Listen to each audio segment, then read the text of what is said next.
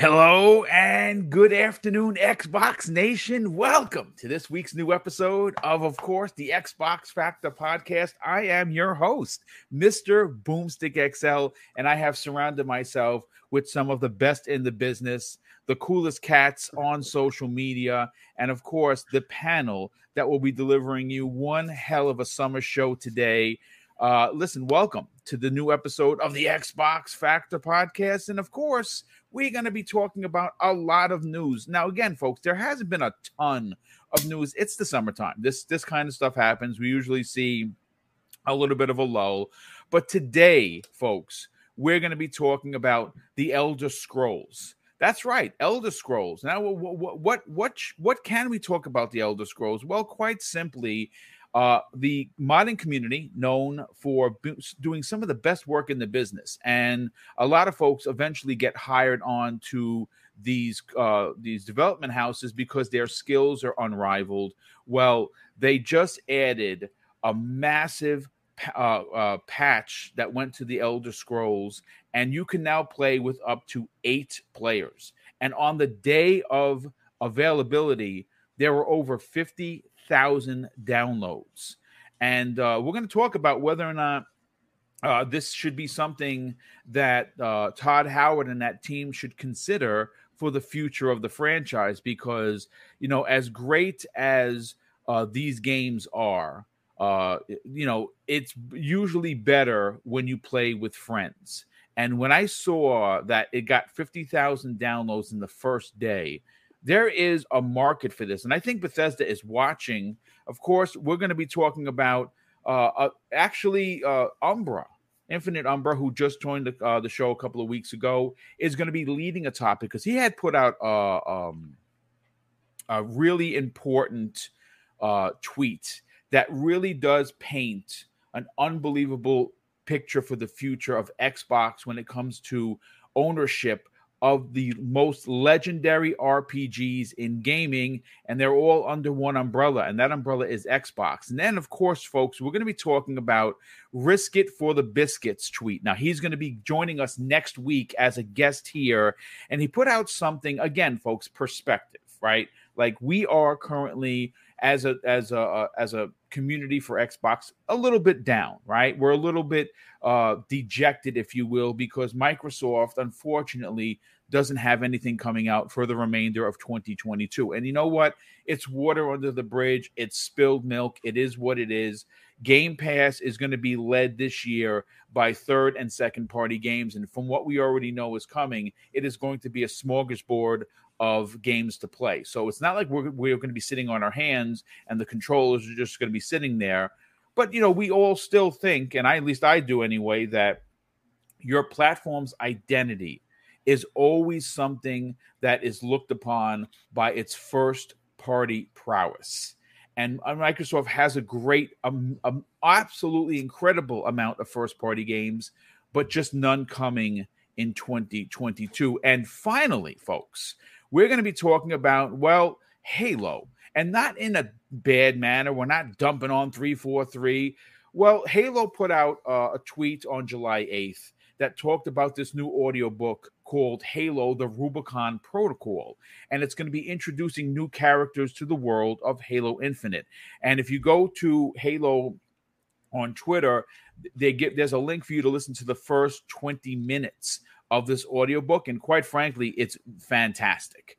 And it excites me, but it also makes me sit there and say, well, as great as this audiobook is going to be, and like I said, it's something I'm going to buy and I'm going to listen to because I love Halo, especially Halo Infinite.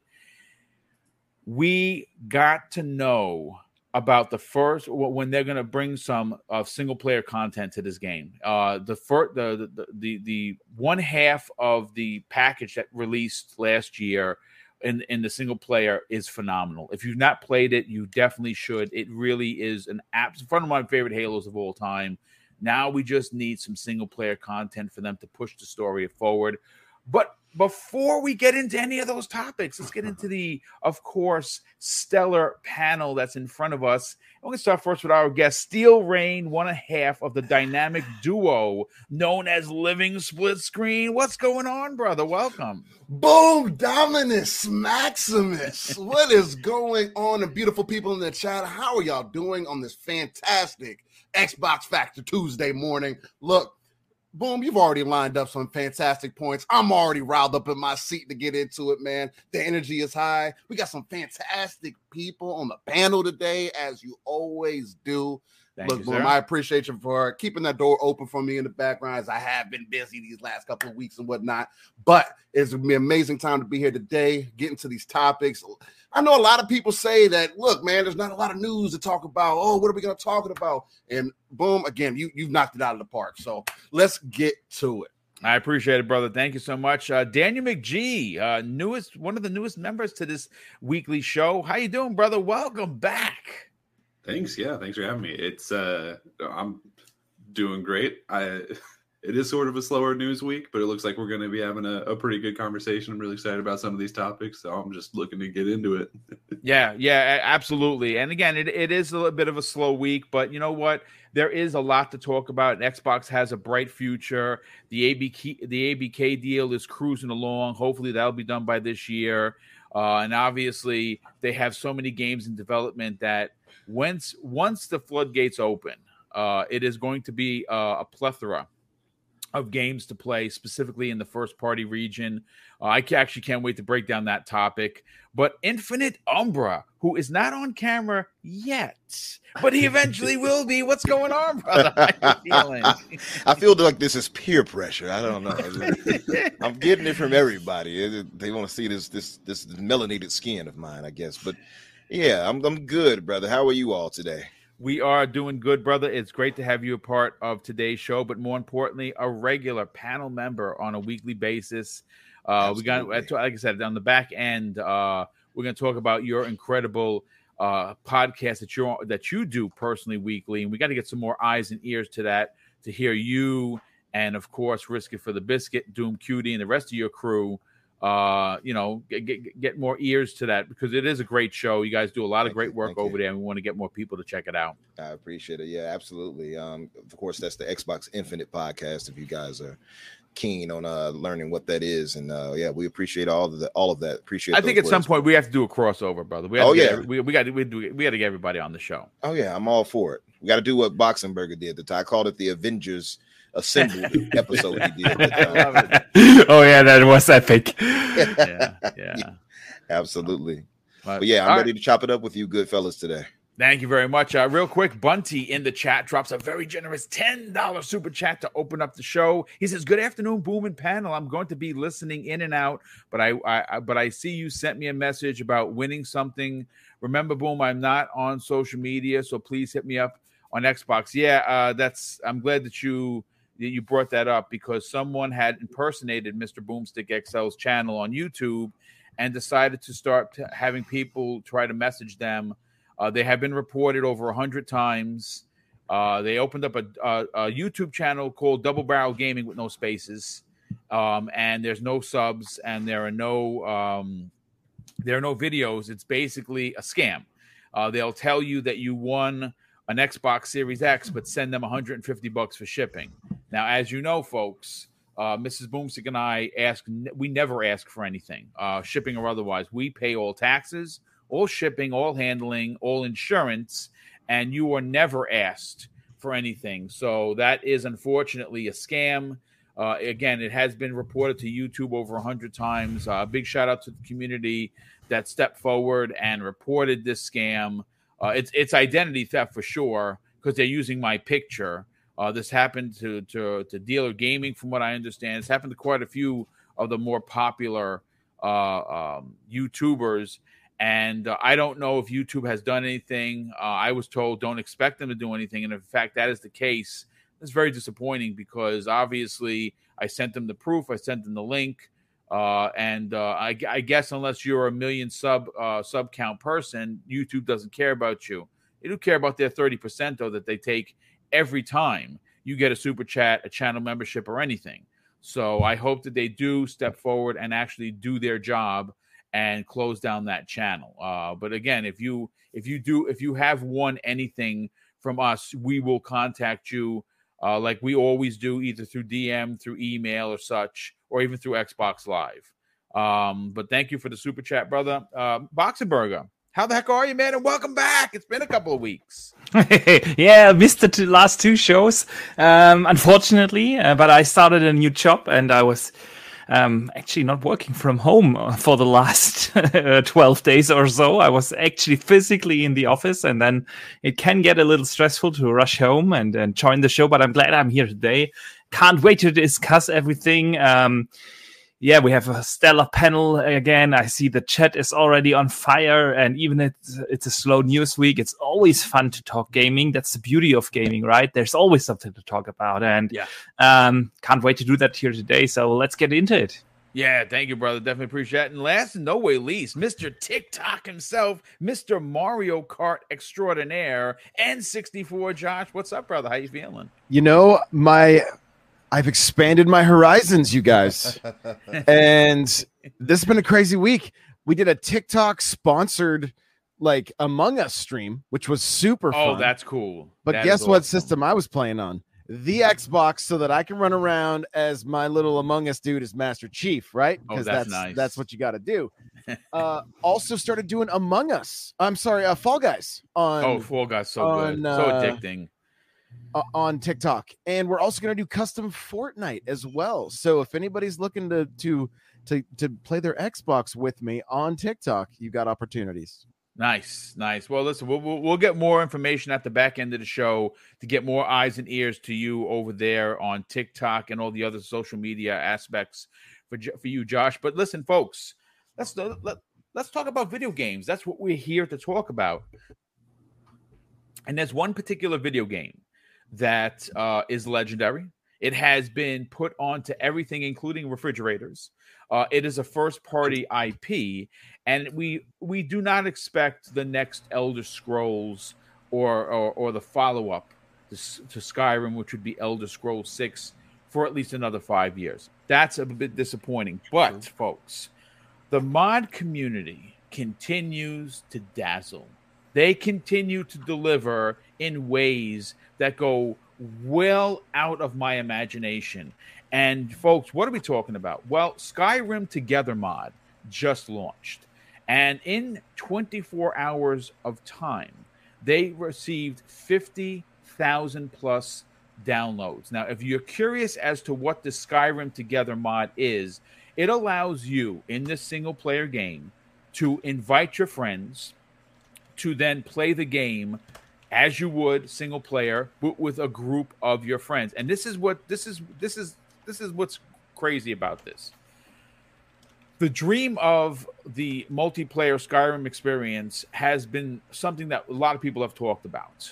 And I know that, and of course, I'm going to go first to Steel Rain. Steel Rain is our resident multiplayer dude. He's talked about this on Living Split Screen. Him and Pong had many difference of opinions, may I say, regarding Pong being a single player dude, much like myself, and of course Steel being more of a multiplayer focused guy. Now, here's what's interesting: is that currently it allows up to 8 players to traverse the world of Skyrim. And it's something that a lot of people have dreamed of. It is now something that is an actual reality. And it is done by the modding community, something that Bethesda embraces. They've embraced them for all of their IPs to have the modding community come in and do the work. And we've seen some people actually get hired because of the work that they were doing as a modder, and now they currently work for Bethesda proper. I want to start, of course, with Steel Rain. Now, Steel Rain, this is very interesting now. And again, this is something that a lot of people have been asking for. My question to you is, it seems to be successful, to be honest with you, right? It seems to be a success. The question is, being that the next Skyrim, or the Elder Scrolls 6, as it's been called, is not coming out for at least another 4 to 5 years. Do you think Bethesda watches this with a keen eye and makes this a major aspect to the game? Because it seems like it's a success. And hopefully I'm coming through clear, nothing sounding too off and everything. But for me personally, I think this is something that Bethesda ZeniMax has been looking at for a long time. The main reason of that, why I say that, is because of Fallout 76. Regardless of how you feel about the game, no, it's not my type of game either. Although it is more of a co-op base game, multiplayer base game, and it has had major improvements over the last year or so to the game itself. I believe this is something that they've been looking for because multiplayer has been proven to keep people invested in your ecosystem.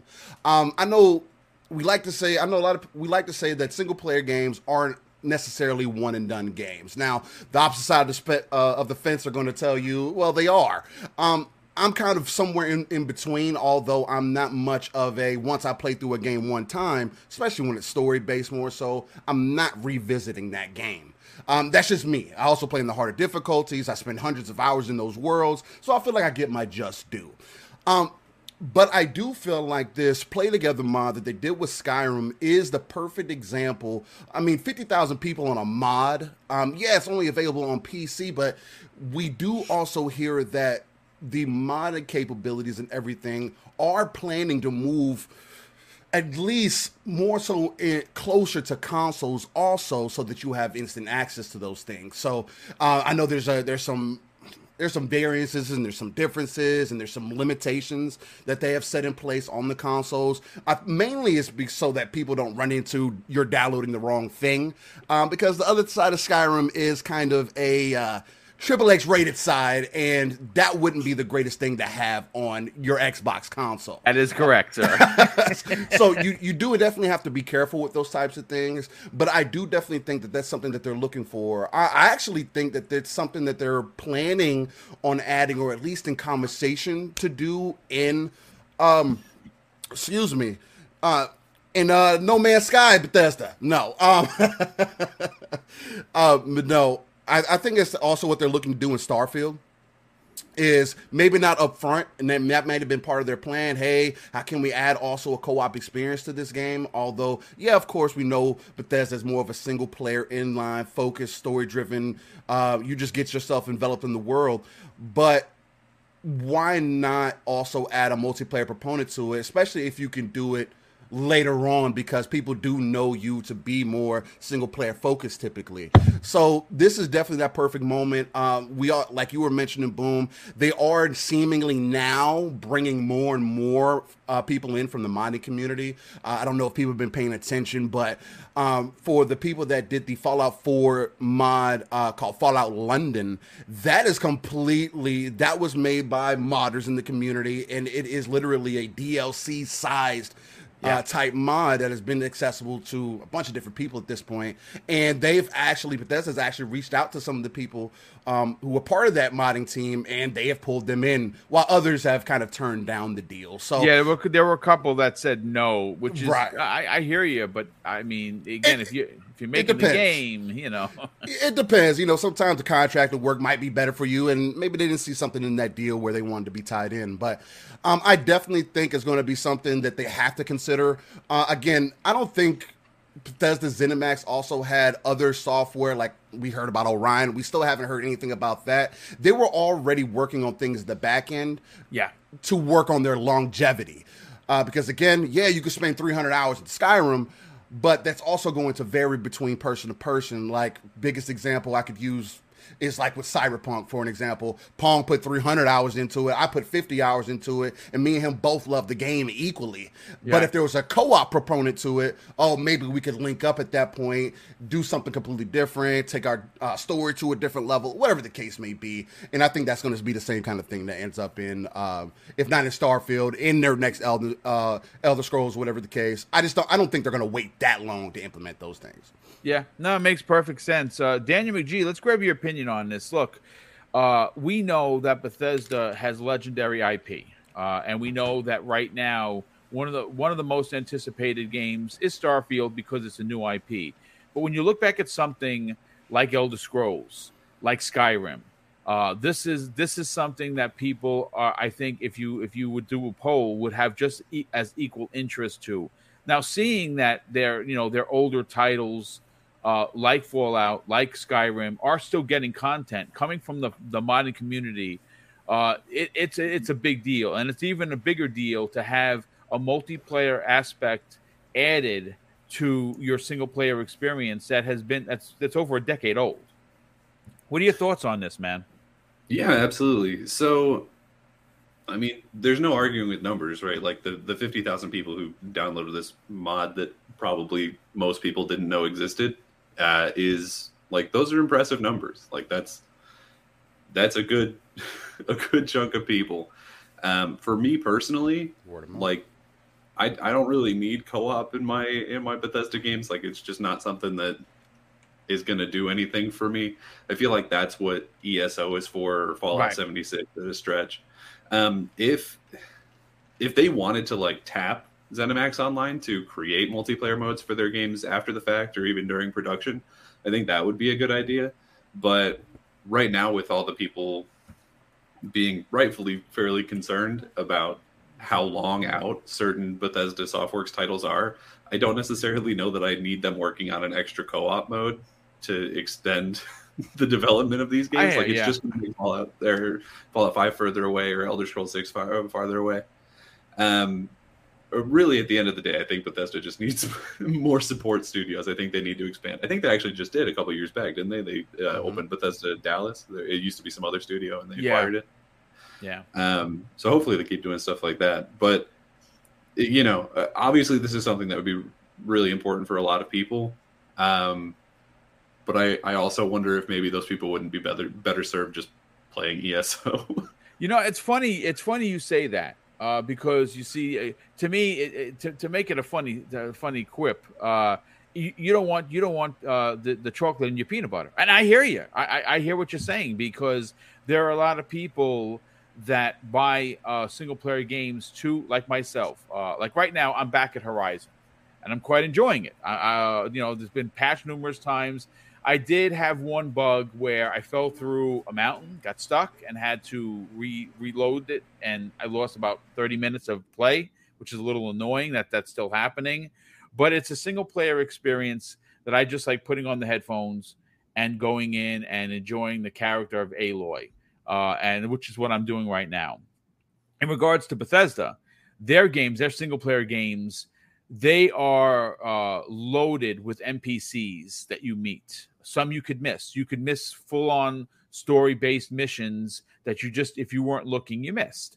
What I've seen from a lot of people in the community, no one in particular, that there is some concern for something exactly what you said. Hey, listen, just make the single-player game that we all know we all want.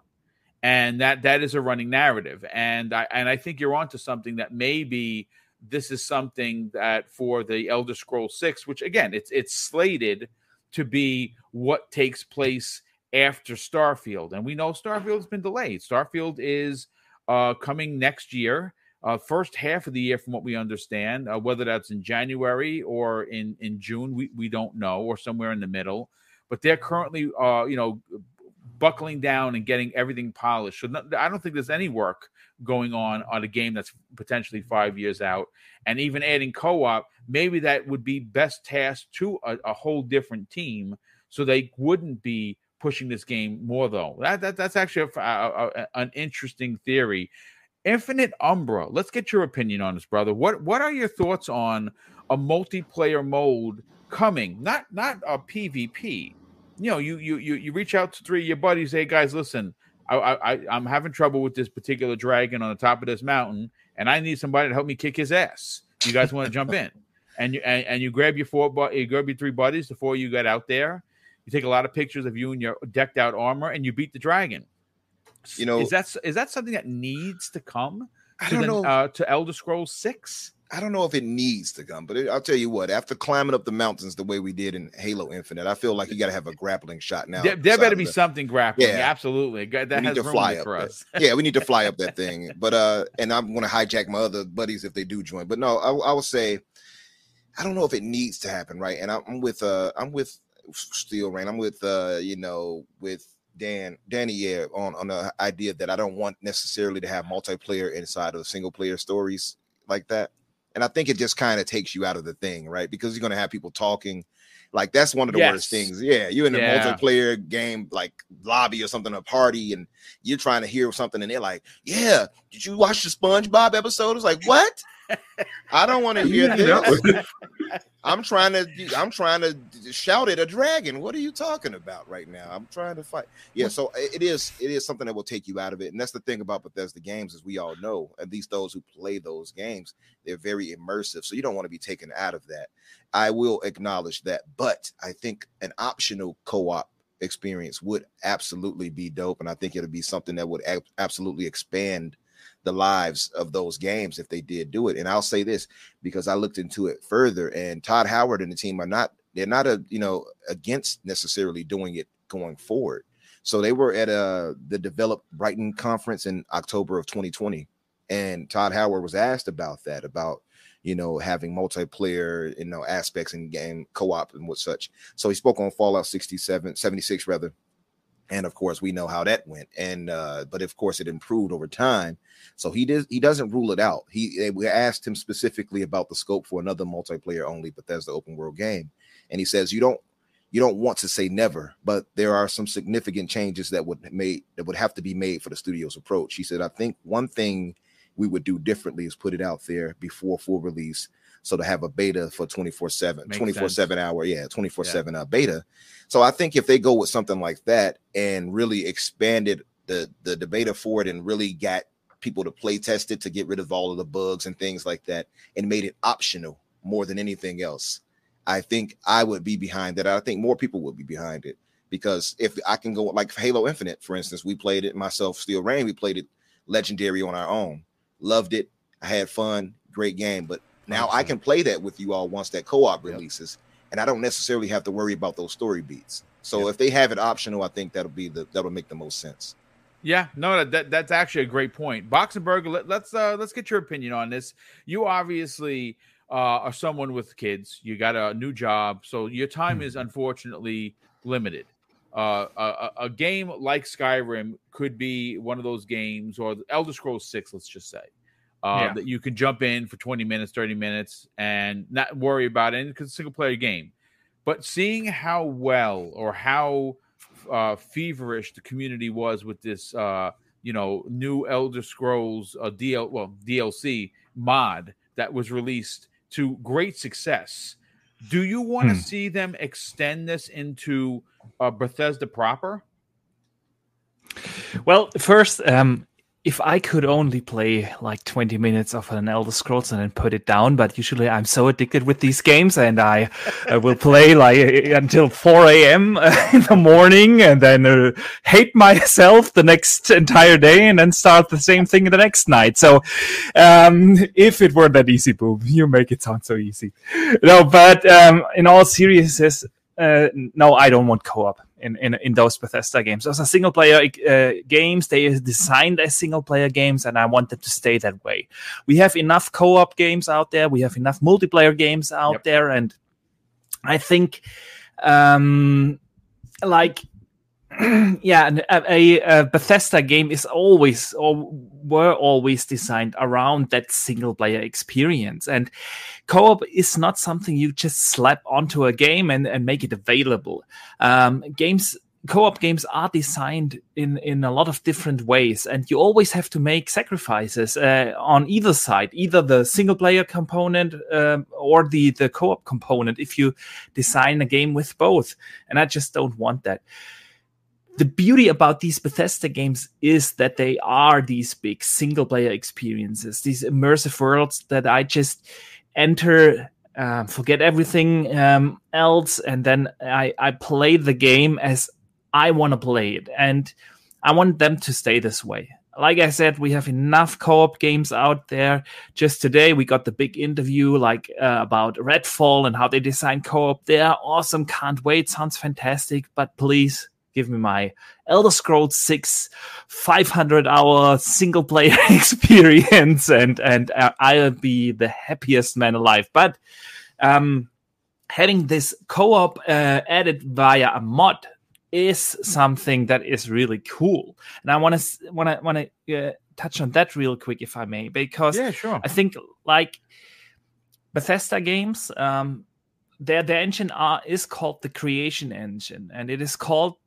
that because it allows for the community to create content. That's why this engine is called the Creation Engine, literally. And I sure hope that with Starfield and of course starting next generation when Elder Scrolls 6 comes out, I want a bigger mod support on consoles. This is something that is currently so unique to the PC market, and I really hope that mods come over to consoles in a big way. I know we have mods in Skyrim, but the availability is very limited because you have this weird limitation in download size. And if you play Skyrim on PC, there are so many awesome things you can do with that game. And someone said it earlier, pardon me, I forgot who. That's because that is the reason why Skyrim is still alive and is still played by thousands each and every day on Steam. It is the mod community.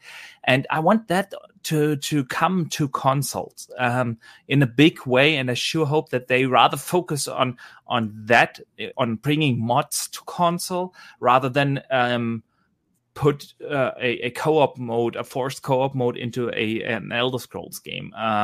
We have Elder Scrolls Online. If you want to play Elder Scrolls in co-op, that game is designed around it, and it does it really well. But I don't want any compromises in the actual game design of a main Elder Scrolls game. So no, that's good stuff. I mean, everyone seems to be on the same page. A lot of people want it to remain the same. As good as multiplayer can be, there are certain genres, there are certain games, there are certain companies that have seen success with entirely separate online multiplayer-focused games, as opposed to, like Boxenberger just said, forcing it in there. Josh, let's get your opinion. But before I do, Drawn TJ drops a very generous $2 super chat and says, "Good morning, guys," and good morning to you as well, Drawn TJ. Josh, you're used to being on TikTok and doing like these 100-man count games that you do. You're normally used to playing multiplayer. Obviously for Mario Kart, it makes sense. But does it make sense for Elder Scrolls 6? That's I've loved listening to everybody talk about this because initially my thought was, of course, like we game together, it's great, but listening to like Boxenberger talk about like, well, it might change the design some, and that's very true. I feel like, my experience with like Oblivion and Skyrim, I don't know that it would be hindered too much with one other player jumping in, right? Like maybe some, but I'm also thinking like it might be fun just, and it's one of those scenarios where it's like you could jump in the same world and kind of go clear some things out and do missions quicker going separate ways, but at the same time you could just play your own game at that point too, right? So it would really depend, I guess, if it was designed for it, if there were co-op missions, bosses that were a little more difficult, kind of added a little bit of the MMO aspect of games like that, maybe it would be good. Maybe there's just a setting to bump up the difficulty or the hit points or something of some of the bosses, and then and some of the characters, to where like, and maybe even some areas that you can't even get through unless you have a partner, right? And with LFGs and the way the groups are set up and everything on Xbox, I could see that being a reality potentially. Yeah, absolutely. Again, I listen. We are years away, unfortunately, from the next proper Elder Scrolls 6. At least that's what the running rumor is. Now, is that true? I don't know. Obviously, it's all hands on deck for Starfield, and you want them putting their best foot forward with that game. It is the first new IP in over a decade for Bethesda. the leverage of what that game actually means, not only to Bethesda, what it means to Xbox proper, the pressure must be immense, because obviously we saw some gameplay, we've seen some screenshots, we've seen some, CG stuff.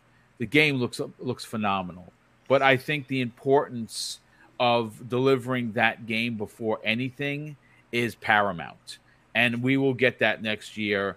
I'm in agreement with everybody. I don't mind the ideology of having maybe a co-op player, one player. I don't know if I would find. I mean, I guess if there was a specific mode, like some games have, it's single player story, and it has these other modes where you bring people in and you do your thing, and it's separate.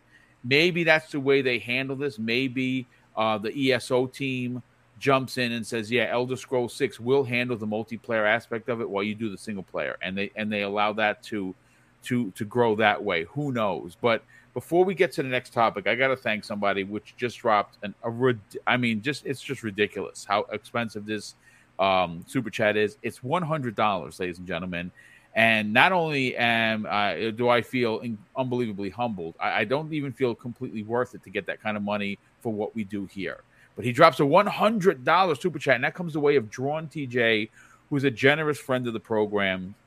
And he says this: I think that the single-player game should have this option. If you want to play it by yourself, go ahead. Nothing's stopping you. But there are so many games that could be even more awesome, even with just one friend. Mods needs to come to console, like improvements to games, and that I absolutely agree. He drops another $5 super chat and says, "Look at the modern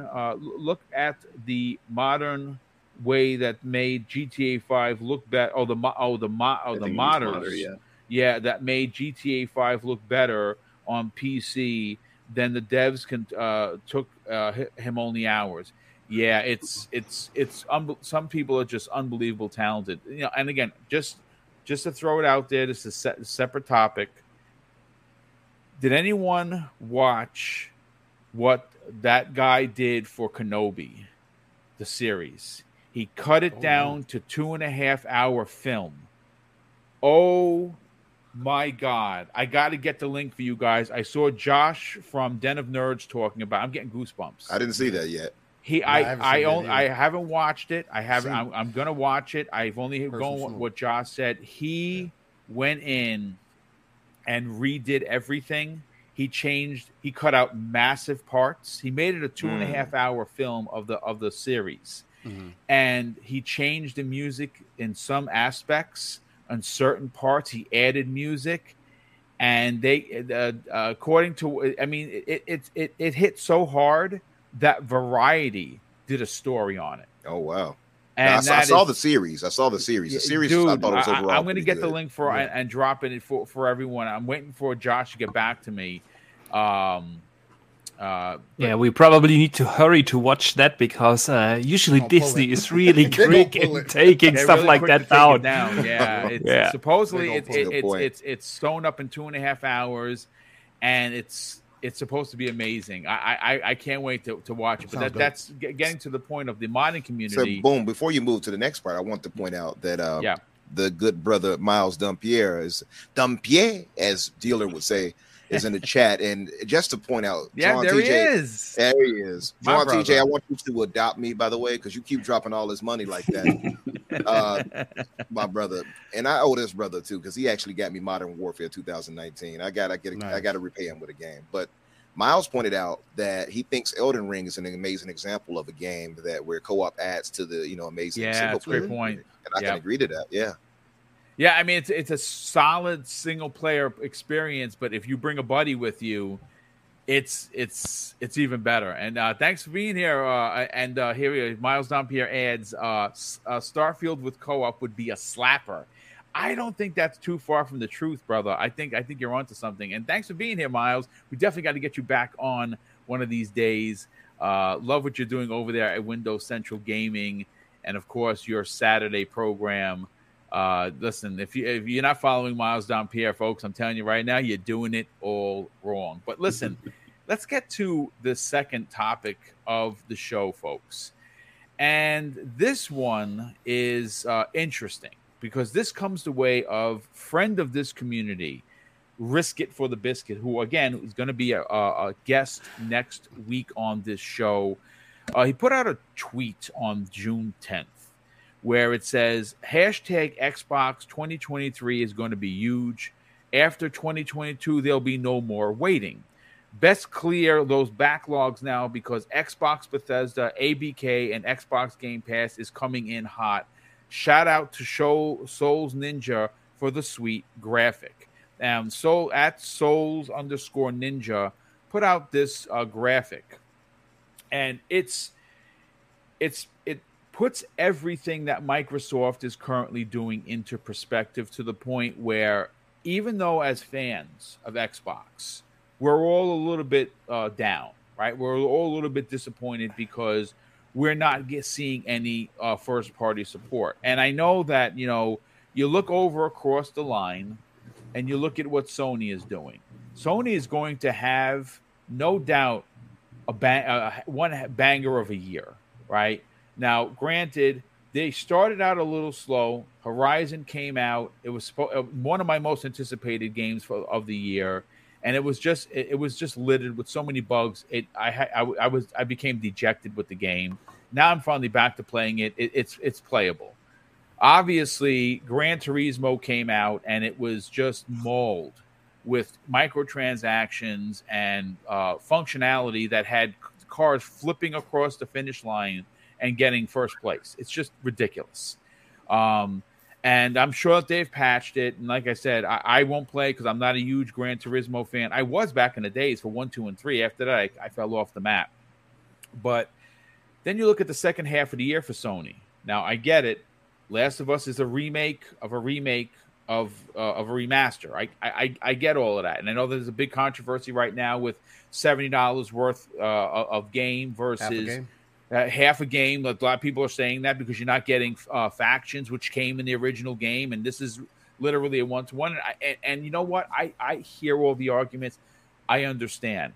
But I'm not going to dismiss the fact that The Last of Us proper, that got this one-to-one remake from the ground up, is not going to sell. It's going to score very high in the 90s from Meta. I would just imagine. And then, of course, God of War, one of my most anticipated games, confirmed for this year.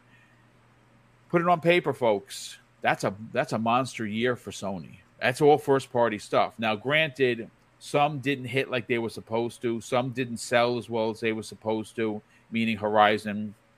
The second half of the year is going to be a much better year for them. Those two games, Last of Us is a unbelievable IP for Sony, and God of War, whether you call it a DLC or you don't, it's still going to be new content that I've never played, and I can't wait to play it. But bringing this back to Xbox, they are currently finishing up the ABK deal, which we understand is moving quickly. It is moving rapidly. It is moving positively.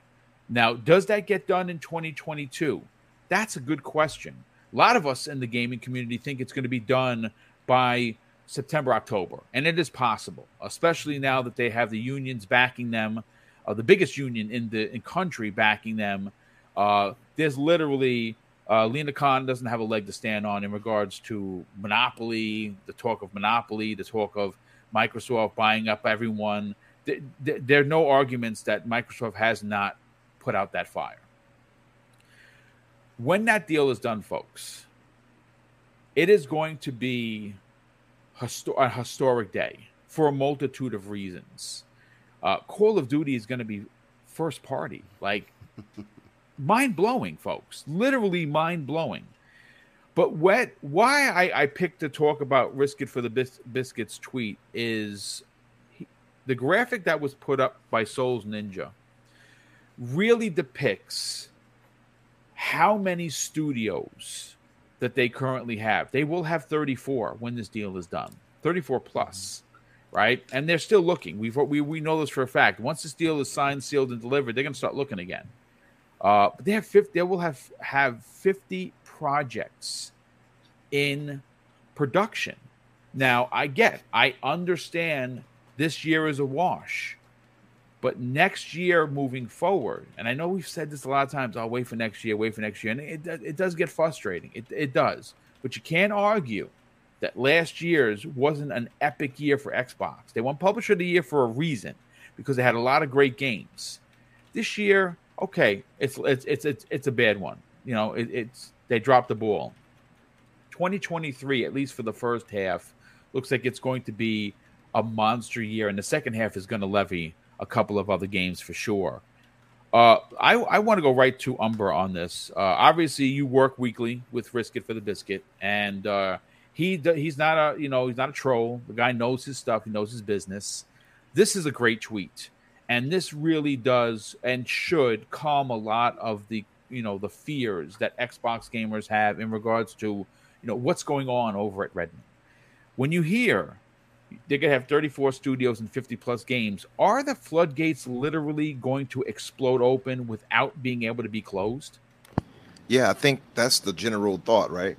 And it's like you said, I think it's because we haven't had it yet. It hasn't happened. The games are not in there yet. We kind of look at it like, yeah, it's coming. We're excited, but it's not really hitting us yet that Call of Duty is going to be first party, and all those games are going to be, at least most of them, will be coming to Game Pass pretty much immediately, and then transitioning future titles into the service day and date.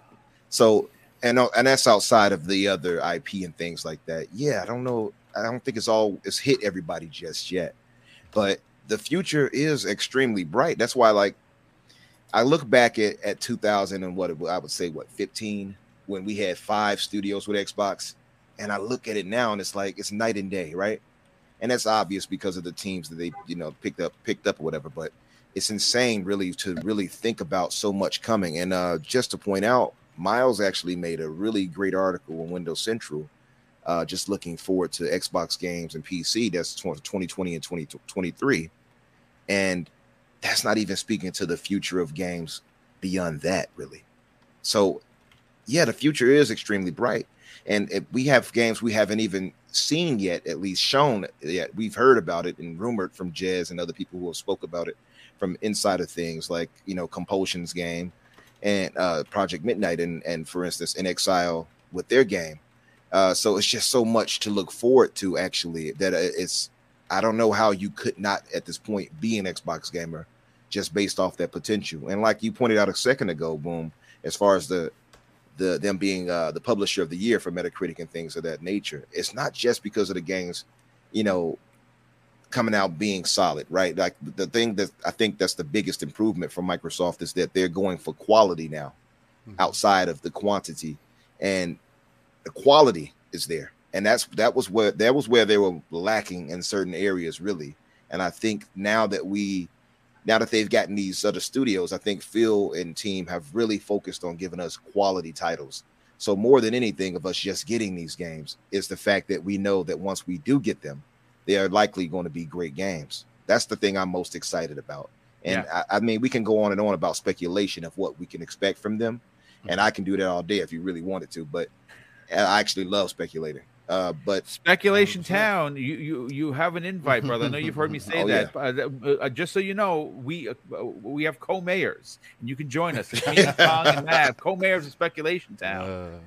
Yeah, because I look at things like that, and if I had to speculate on things that these studios could do, I mean, they already have some type of relationship with so many big time, not studios, but businesses such as Disney. I mean, it can really expand in that direction and go from things like that with not just with ABK, but with Bethesda. Mm-hmm. And I can only imagine them using some of those things, like we talked about in the past show about Bethesda and having the Star Wars license and seeing what they can do with that. So it's just so much that can really happen from that. And we don't know all these 50 plus games in development. That's just the thing about it that keeps me so excited. Yeah, so it's like when people come down and try to tear things down on Twitter or whatever it may be, you will never find me feeling doom and gloom, because I just know it's too much good stuff coming. Eventually, it just takes time. That's the only thing. Yeah, no, I mean that's a great point. Listen, Boxenberger, let's get you in before you have to put the kids to bed, because obviously you got to step away for a second. Family stuff is more important than silly podcasts. So listen, you just dropped a video talking specifically about this. And it was absolutely fantastic video, as they all are. And folks, if you don't listen, if you don't know who Boxenberger, shame on you. His videos are produced as well as Colt Eastwood, friend of this program. So definitely get over there and sub his channel. Talk about this for a second, Box. This is, again, there are a lot of people that are a little down. We're not sad. We're not crying in the corners or under our desks. We're disappointed as fans because we want our favorite platform or our favorite team to be better, to do better, right? That's just the nature of the beast. But with Microsoft having this many studios and this many games in development, it appears that 2023 is going to be the dam-breaking moment, and we're never going to have this conversation ever again. I sure hope so. Listen, I know people want me to be all happy and excited for the future, and I am, because eventually all these games have to come out. The question is when and how. And I think Xbox dropped the ball over the last, I want to say 5 years, too many times for them to get my full how do you say that? Confidence is a great word. 2022 is the worst year in 21 years of Xbox history. Correct. With 23 studios. After they bought all those studios 4 years ago. It just sticks with me. And yes, we know the first half of 23 is going to be awesome. It is going to be fantastic if all those games come out that first year. And I assume they will. But who's to say that we don't get another try streak of another 6 to 10 months after that? Mm-hmm. Who's to say that we don't do that? Get that again.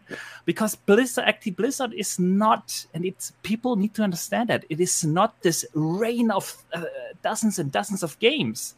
Activision is only working on Call of Duty right now. Then we have Blizzard, and we know about 3 games that they are making. It's Diablo, it's Overwatch, and it's the unnamed survival game that they announced. So that's about it. It is not that we are instantly getting like this waterfall of games with dozens and dozens of new releases available to us. It is not the case. So as much as I'm excited for all these games like a Fable and a WoW, a Perfect Dark, it's incredible if you think about it.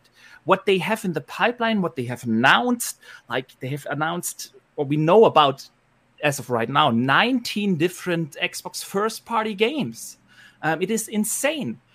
But they have lacked proper studio management, proper release pipelines for so many years now.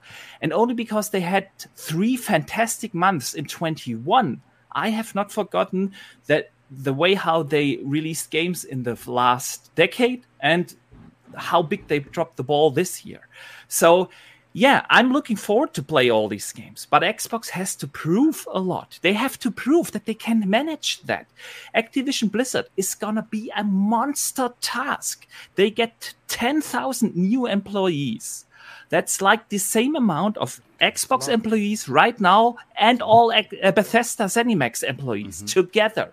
Mm-hmm. And Activision Blizzard is a mess in terms of studio culture and everything. You guys know that. It is a mammoth task, and they can't handle the 3 studios that they have right now. They cannot manage them properly. And now you get all these studios in as well. People need to understand Microsoft has to really, really step up their game when it comes to managing their first-party studios. Just buying Activision Blizzard is not going to change the problem that they have right now, because they have enough games and studios in right now so that we shouldn't have a 2022 situation. And that is my problem with that. As much as I'm excited for the future because I know what's coming, they have announced so many awesome games. I have to put out the question, is Xbox capable of handling it? And they have to prove that. Dude. And if we sit here, boom, in 26, 25, 26, and they were able to release a continuous stream of quality games in 23, 24, and 25, then we can talk about, okay, Xbox has got rid of their problem. As of right now, I'm just seeing that a big mammoth task is coming towards them with Activision Blizzard, and they have to prove that they can manage it. So yeah, the game pipeline should be awesome. But yeah, we shall see. I'm no. Why did you laugh? Why did you laugh? Listen, look. Here's the thing. I want to throw up a comment from our good friend. Everyone knows who this gentleman is, Kei Asante. Now check out this comment. This is exactly what Boxenberger is talking about. He says this. I'm with Boxenberger on this one. Xbox has a lot to show and prove. Xbox has this amazing talent of turning a W into an L. Yeah. As he says, and he said this numerous times, and I agree with him, snatching the victory from the, I guess, I don't know how actually he says it. Snatching the victory defeat from the jaws of victory. Jaws of victory. There you go. Thank you. So he says that Xbox has this amazing talent of turning a W into an L. We need them to convince us, and right now, I'm not convinced. And you know something? They have earned, as he likes to say, the righteous smoke of that. Yeah. Listen, the truth of the matter is that we saw how the gaming community turned on Sony last year. Last year, they dropped the ball. Sony had a very similar year to what Xbox is having this year. They had 3 stellar years, 18, 19, and 20. 21, not so much, right? 22, back to being Sony. Microsoft had an incredible 3-month, I don't want to say 3 months. They had an incredible 2021 because we did get games on multiple. That some of them weren't Xboxes. That's true. You know, obviously, Flight Simulator launched on PC, and Age of Empires 4 launched on PC. You know, so I mean, you could take that and make your own story with that. But they had a pretty banner year in 21, which is why they won the Covenant award from Meta of having Publisher of the Year because of how many they had. Like I think it was an 89 was the total score, something like that. But Boxenberger is not wrong for having doubts as to what they're going to do. I think that at this point it's just inevitable that the floodgates are going to explode open. Josh, let's bring you into the conversation. Look, you've heard what Boxenberger had to say. You've heard what Umbra had to say to open it up. What are your thoughts on this amount of of studios and games they have in development? Are Xbox gamers after this year finally going to get their just due in regards to AAA releases? I believe it's going to happen. I think there's a lot of factors, right? And I'm not necessarily making excuses for anybody, but making games is not easy, right? Xbox is doing things, getting games to run on cloud, still kind of running on the Xbox One to a certain extent, right? It seems like we're finally moving away from that. But I think I understand people's patience is it's wearing thin. There's no there's no question there, right? It seems to be one of those things that the other aspect that where my mind goes is they're looking at the landscape of gaming, right? And what I think our overall view of everything is like the devs make the games, the publishers publish the games, and we play the games. Mm-hmm. But we don't know what kind of conversations are happening with investors and what kind of conversations are happening around should this be more free to play because there's a much larger profit there versus just like the single player games that are coming out and where do we allocate those resources? I don't feel like we necessarily have all of the info to be able to put out a completely educated opinion on on this topic, I know everybody's frustrated though. There's no question, right? Like we want to see more value added to Game Pass. Yet there is still like what 100+ games on there to There are currently over 450 games, to be honest with you. Yeah, so I mean, I think what a lot of people are looking for is those games that are going to be like they're more the haymaker, right? When it comes to the Xbox. Yeah, you want the graphical over the shoulder, third person banger. The games that take 5 years to sell 20 million copies. That's what we want. Well, I mean, Damn. I guess I'll let Josh continue. No, we'll go to you next because actually you do have some good points on that. We heard you talk about that on Living Split Screen, but Josh, please continue. I mean that's pretty much it. Honestly, I mean, yes, I'm ready for those haymakers from Xbox as well, right? I'm ready for those games that everybody's talking about. I'm ready for an Elden Ring style, not necessarily, I'm not talking style, but hype level game on Xbox that basically takes over social media. Yeah, exactly. Yeah, but I mean, and being in the camp of Nintendo, I'm always looking for that as well, and that has not been. This has been a very niche year when it comes to Nintendo. And the other thing is, games like Animal Crossing and Elden Ring. I mean, Elden Ring, I think they caught the lightning in the bottle or whatever. I don't know that it doesn't happen all that much. I feel like God of War 4 was one of those games that everybody was talking about for a while, right? But the other one that is just bonkers to even mention, but it's Animal Crossing, which I mean, that was massive, but it hit right at the right time, right? Yeah. And I don't know that I'd even be mentioning that game if it hadn't hit during a time where everybody was sheltering in place. Yeah, you know what I'm saying. So I just it makes you wonder if they would have had a Viva Pinata available right out if that could have hit for them. It might have, but even I mean.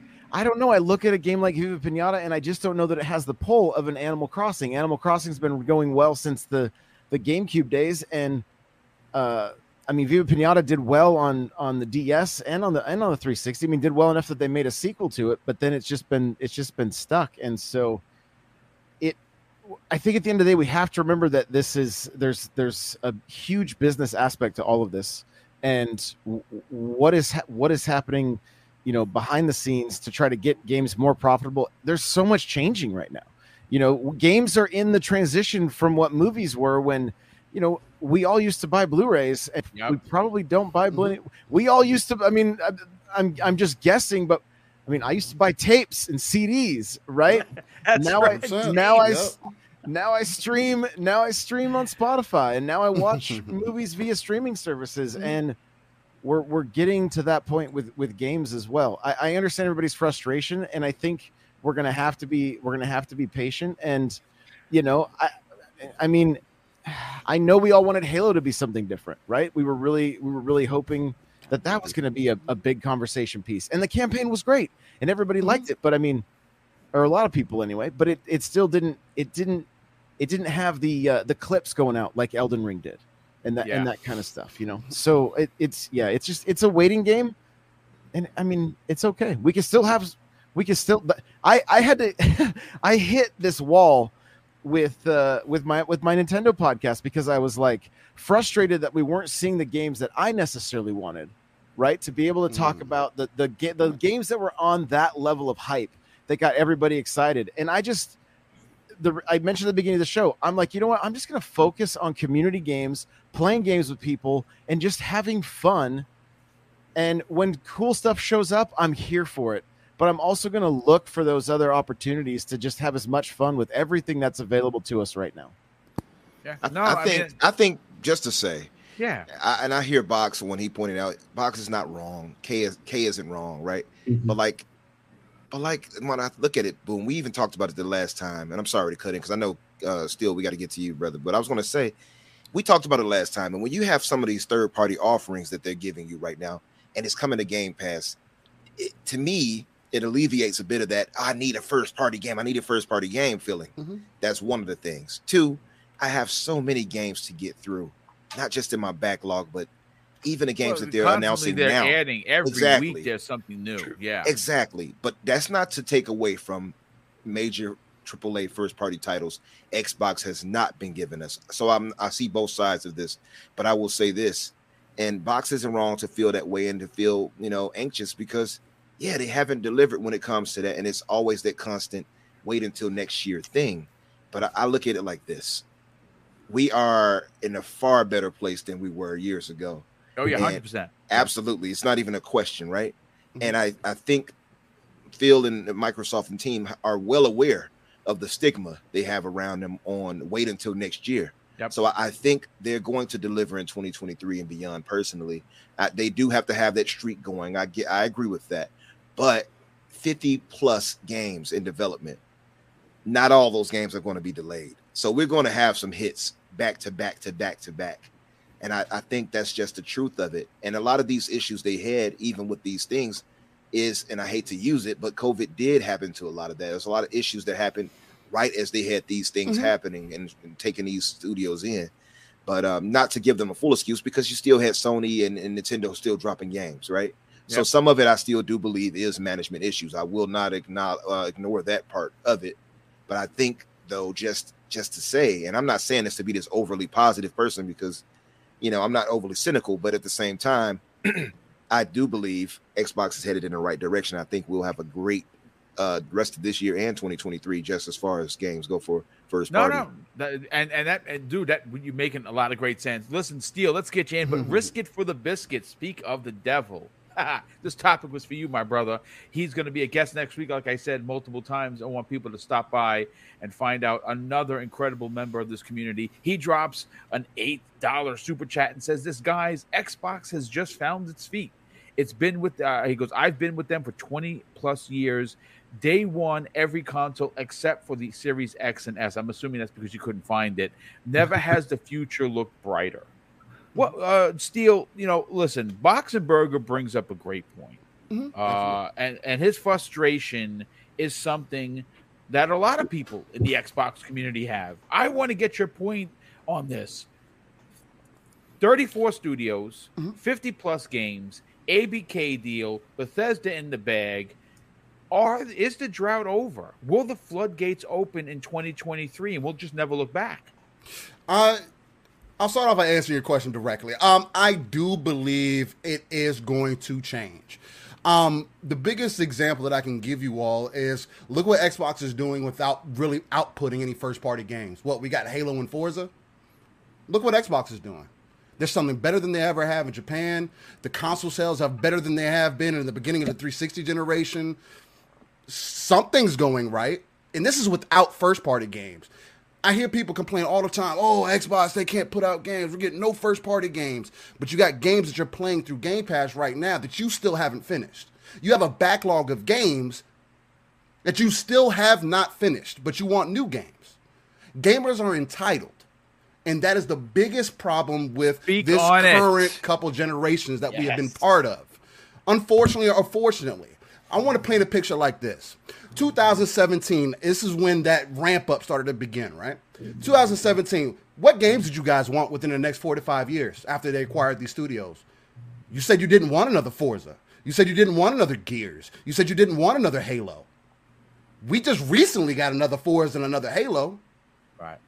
And both games are extremely well-made games. Yes, the only problem Halo has right now is content. Right. Wow, that's a heck of a problem to have. You're not complaining about gameplay. You're not complaining about how the mechanics work. None of that. Other than desync, what are you really complaining about? Most other games cannot even get their gameplay down right. I'll put it to you like this also. It's also a very two-sided conversation, and the blade is always going to be double-edged. So, Halo, single-player campaign, phenomenal. It's a $60 game, though. Last of Us, a remake of a remaster. You're getting half a game. I don't care how you spin it to me. Multiplayer. They pulled it out because it's going to be better, and there's going to have DLC included. And no, it is half a game. You said that everybody was saying this about every other game that the opposition puts out for you. Oh, it's not complete, though. It doesn't have Forge. Oh, it's not complete. Oh, it doesn't have this. It's not complete.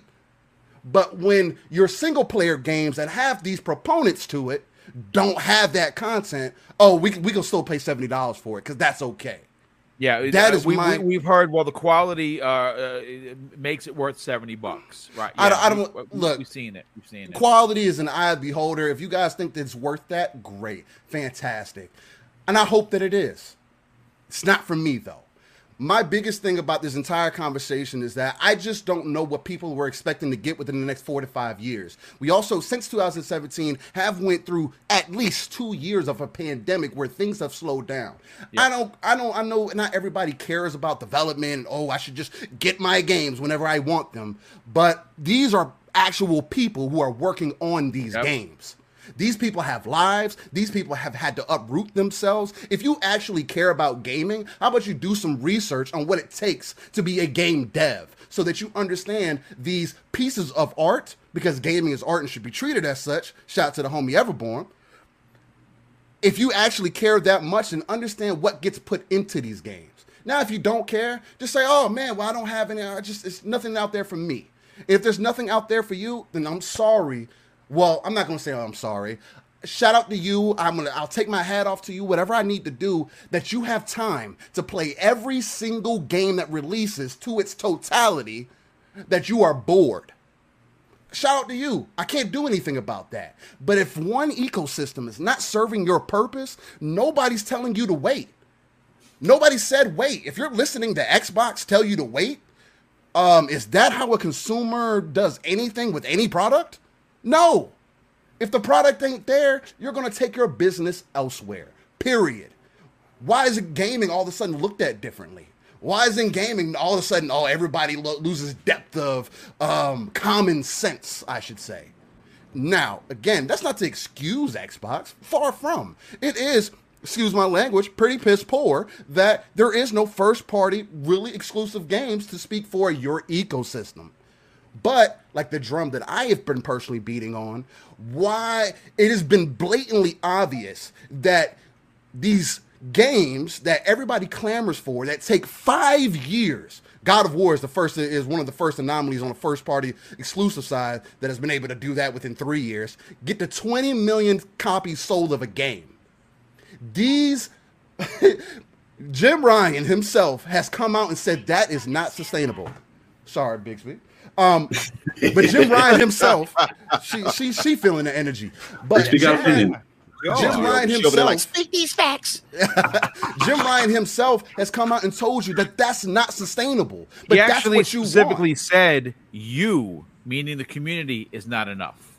Exactly. Yeah. And it's been proven that it's not sustainable. So you can say, I've seen people in the chat, oh, how can you say that there's so many other games that can't reach that milestone? That is the problem. That's exactly what I'm speaking to.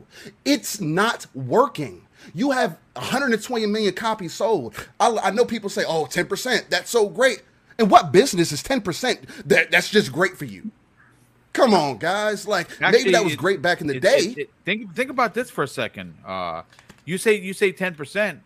It's actually lesser than that. It's actually a much lesser scenario than that, because if you look at what Sony does, like Spider-Man 2018 took years to get 25 million. That didn't happen that didn't have 20 million players. Now here's something that's interesting.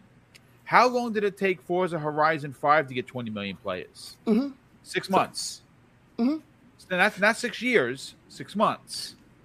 And again, even that could be up for debate, because we still don't know how well Game Pass is working for those teams. Is that equaling the sales? Are more people spending money? Because that's the biggest proponent where everybody gets stuck into, oh, if you're not paying $60, $70 for a game, these companies aren't making X amount of dollars. Like, everybody's trying to put exact numbers and figures and trying to crunch numbers in their head. And it's not up to either you or me to try to figure out whether it's selling or not. Is Game Pass providing you value? Ask yourself that question. If you say no, go invest elsewhere. If you can say yes, then ask yourself, Why do you subscribe to Disney Plus? Why do you subscribe to Netflix? Why do you subscribe to any of these other services that you never complain about, don't ever think about? They're actually charging you more for less content, for TV that you might not even watch that often. I can tell you right now. Still, let me ask you. So what would you say then to somebody who's saying to you, we pay thousands of dollars for this hobby. We shouldn't feel entitled because we're paying all this money. So they should meet our demands. What do you say to something like that? You invest in your hobby because you want to play those games, right? You also, people invest in PCs. They don't complain about when they don't have games coming out. They play most of the time older games in a better graphical quality. People were complaining about older games when they got their console. What's the first thing you did after you beat remastered Spider-Man? You went and played old games, didn't you? You went and played that old multiplayer game that all your friends are on, right? You spend thousands of dollars to stay caught up in your ecosystem. We invested in these series consoles because you have the instant accessibility to 60 frames and higher graphical quality that they still have not even touched the capability of yet, that our previous gen did not have. That's what you're paying for. You're paying for the investment, for the ecosystem to take care of you for the future. Now, again, if you spend $1,000 and you're not happy with your purchase, go take your console back. If you can't find anything to play because you've played everything, I can't help you on that. I feel you. But there's more than just first-party games out here. And that's the conversation where people get stuck on. It's only about first-party. People say the things that you're saying, like, for an example, Umbra, when it's only first-party games that they care about. So true. And I think that goes to the point you had asked. And I'm sorry, Boone, to be jumping in. It's I've been doing the co-hosting thing, and this is a conversational podcast, brother. If you got something good to say, talk about it. Yeah. I was going to say, you speaking so much facts, they're going to start calling you preacher or something in a minute. but I was just going to say, preacher. Yeah, preacher rain.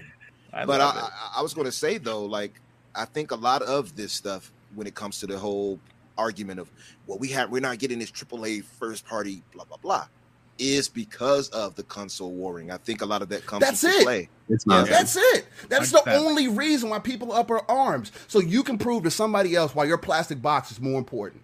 And if you were a true gamer, that would not matter to you. I have yet to have PlayStation give me a reason to invest in their console. And I am a multiplayer gamer. God of War is not enough for me. That is for certain people, and I understand that. But 2018 wasn't good enough for me to get past 10 hours of gameplay. Yeah. For me personally. Now, to each their own. Well, and I'll take it a step further, right? I am a single player gamer, right? And I love a lot of the games that they put out. But the problem is that they're all, I mean, this is always something that gets me in trouble when I say this, but they're all kind of in that same vein, aren't they? Right? They're very similar in multiple ways. Yeah. Right. They're that sort of game where they're like RPG adjacent, but you don't get to really make any choices or decide who your character is. So if you don't connect with that character, then that game's nothing for you. Like me personally, I don't like Kratos. I think he's kind of I can't think of a PC way to say it, honestly. a way to say it without swearing.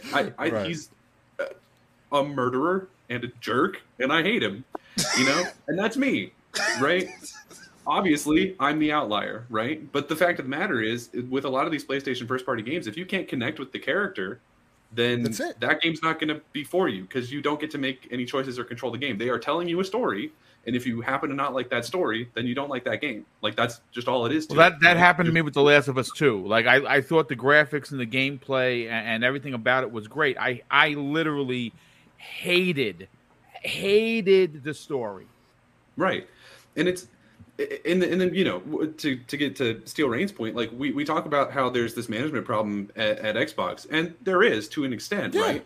But so much of the stuff that people like to bag on Microsoft for is so completely overblown. Like, people are choosing to focus on the problems when they arise instead of focusing on how Xbox is handling those problems afterwards, right? Like, we talk about the Undead Labs situation, and everyone's popping off about how it's like, oh, Kotaku put out this expose, and it's like, okay, the headline said Undead Labs has problems, and then the like paragraph 2 was like, and they've been fixing it for the last 6 months, and everyone's happy. It was completely clickbait. And it's like, can we just read for content? Like, yeah. Mm-hmm. I understand that, like, the title is that way for clickbait, and Kotaku's really bad about that, frankly. But, like, if you just pay attention to what's happening, like there's that, and then there's the initiative situation, right? And it's like, oh, the initiative's having a lot of troubles, and it's like, yeah, they're starting up a new studio, and they're bringing in hundreds of creative type people. Yep. Those people aren't all going to agree. No wonder some of the people are leaving. No wonder some of the projects aren't coming out exactly how they want.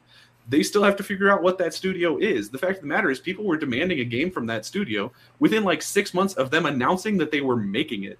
So like this studio is under dramatic pressure, especially considering that it wasn't even Xbox or anybody who said like the initiative is going to make quadruple A games. I don't remember who it was, but it wasn't Xbox.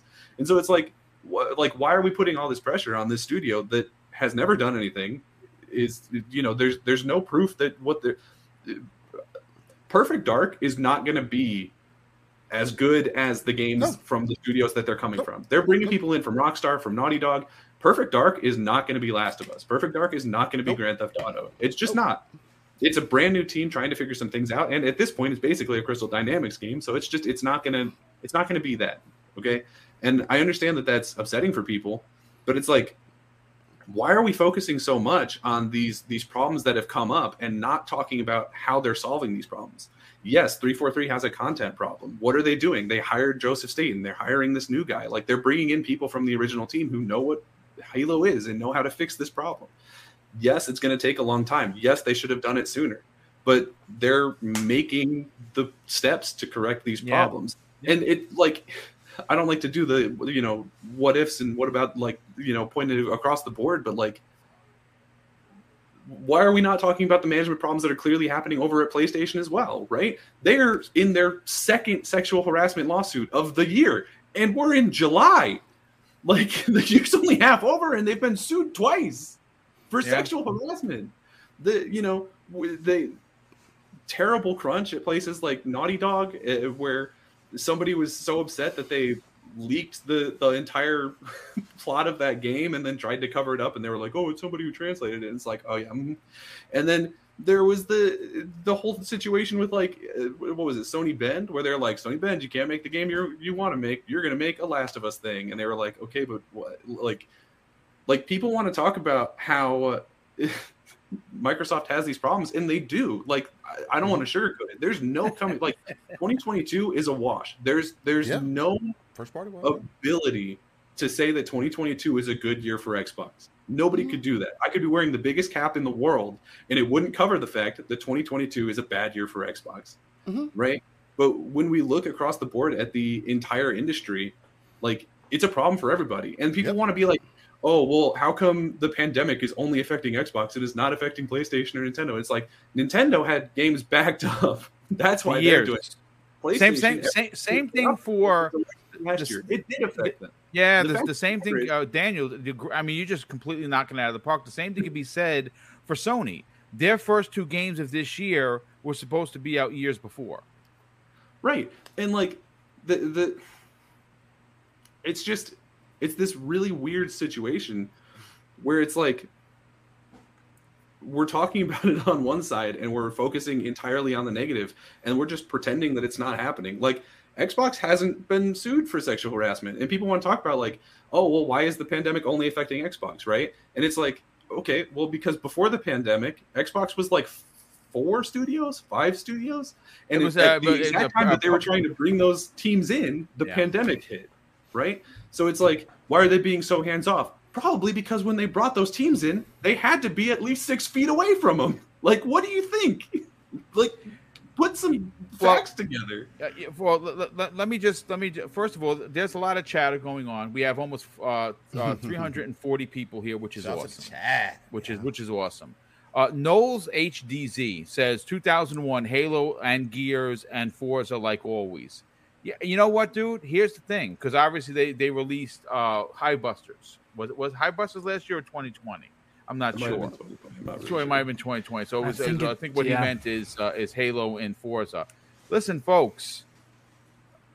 Here's my thing, and Daniel, I want you to tackle the question of, are the floodgates going to open, and we'll move on to the final topic, which is the RPGs. I personally have a hard time understanding why we go through this cycle of, well, it's Halo, Gears, and Forza. What's wrong with them putting out games that continue these series. I mean, am I the only one seeing the bigger picture here? No. Did This anybody say that year- about Ratchet and Clank? Well, no. Let's. Well, Ratchet and Clank Was has good, had 18 right? iterations, but Yeah. let's look Ratchet at was this year. fantastic. Was Yeah, good it though, was. right? Yeah, It was. it But was. it's So nice. still a sequel to a long-running series, Yep. which a lot of people have for Xbox. I made that Let's- argument a lot of times. Let's look That's at what this matters. year, ladies and gentlemen. Gran Turismo. How many iterations? At least 12. Right? Let's look at God of War. How many iterations? Yes, it's the new God of War, but it's still God of War. 6, 7, Horizon Forbidden West. It is a sequel to the best-selling one of my favorite new IPs for Sony, and of course, The Last of Us. And this one is a running meme. It is the remake of the remaster of the remake from PC, now redone for PS5. So if you're going to use that argument to say Forza, Gears, Halo, don't throw stones in the glass house, folks, because you're going to cut yourself. Sony is doing that this year. They have done it for years on because they continue to go back to games that people want. People want a new Forza. I mean, a new Gran Turismo. People want a new God of War. I want a new God of War. But don't use that argument and think that you're gonna win. But I think here. Don't do but I that think the because you difference embarrass is- yourself. Yeah, boom. But I think the difference is that Xbox has been relying on Gears, Forza, and Halo for like forever. They And it's- have, but because they had no There's choice. nothing wrong with that. All three are fantastic IPs, and Sony, of course, also relies on sequels and sequel of the sequel, and now even the remaster of the remaster.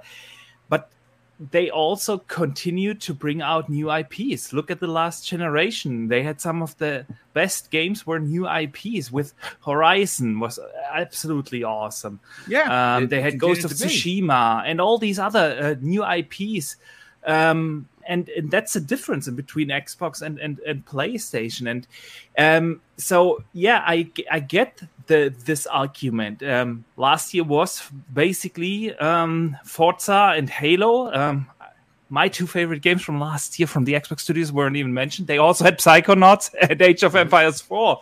But yeah, it is a solid argument. And we can't deny that as Xbox fans that Forza, Gears, and Halo have been carrying Xbox first-party games up until this point. They haven't released anything from the new studios outside of Psychonauts. So, yeah, it is an argument. I mean, again, when Microsoft is the little brother of the industry, though, especially when it comes to gaming, console gaming specifically, you would imagine that Sony would even have more or output than just releasing Ghost of Tsushima and the other game that you mentioned. Now, those are going to be for a certain amount of people, but even those games came out towards the end of the generation. Where were the other games to speak of before that? Now, they're going to be for certain people, for sure. But again, you're looking at 2017 where Microsoft only had 6 studios. Yep, Didn't take 5, gaming yeah. seriously. It was a 5. No, And it is. it wasn't It is. a pillar for them. True. So now, and then looking at the competition to where PlayStation is the pillar for Sony, and they've been lackluster on their content side. They've avoided multiplayer games for forever, thinking that it was just going to yeah. go to the wayside, I guess. I'm not saying that And then- that the Xbox, the PlayStation No, you're good. portfolio is without flaws, and I'm the biggest critic No, for for sure. instance, when it comes to pricing or diversity Right. in their lineup. But we can really not deny that they released Horizon in 2016, that they had a Days Gone, they had Ghost of Tsushima, and so on. They had a killer last generation. And even though 21 was light, they still had games like Returnal, Ratchet and Clank, and Deathloop. And they never had a situation like 21 with Xbox. That's Oh, just solid. Yeah. so. Yeah, for sure. I to get be that. fair to you, I think I'm- both of you are right. But I think Yeah. I think the problem is with it though, Box, is that the fact that Sony has been reliant on them, as Steele pointed out.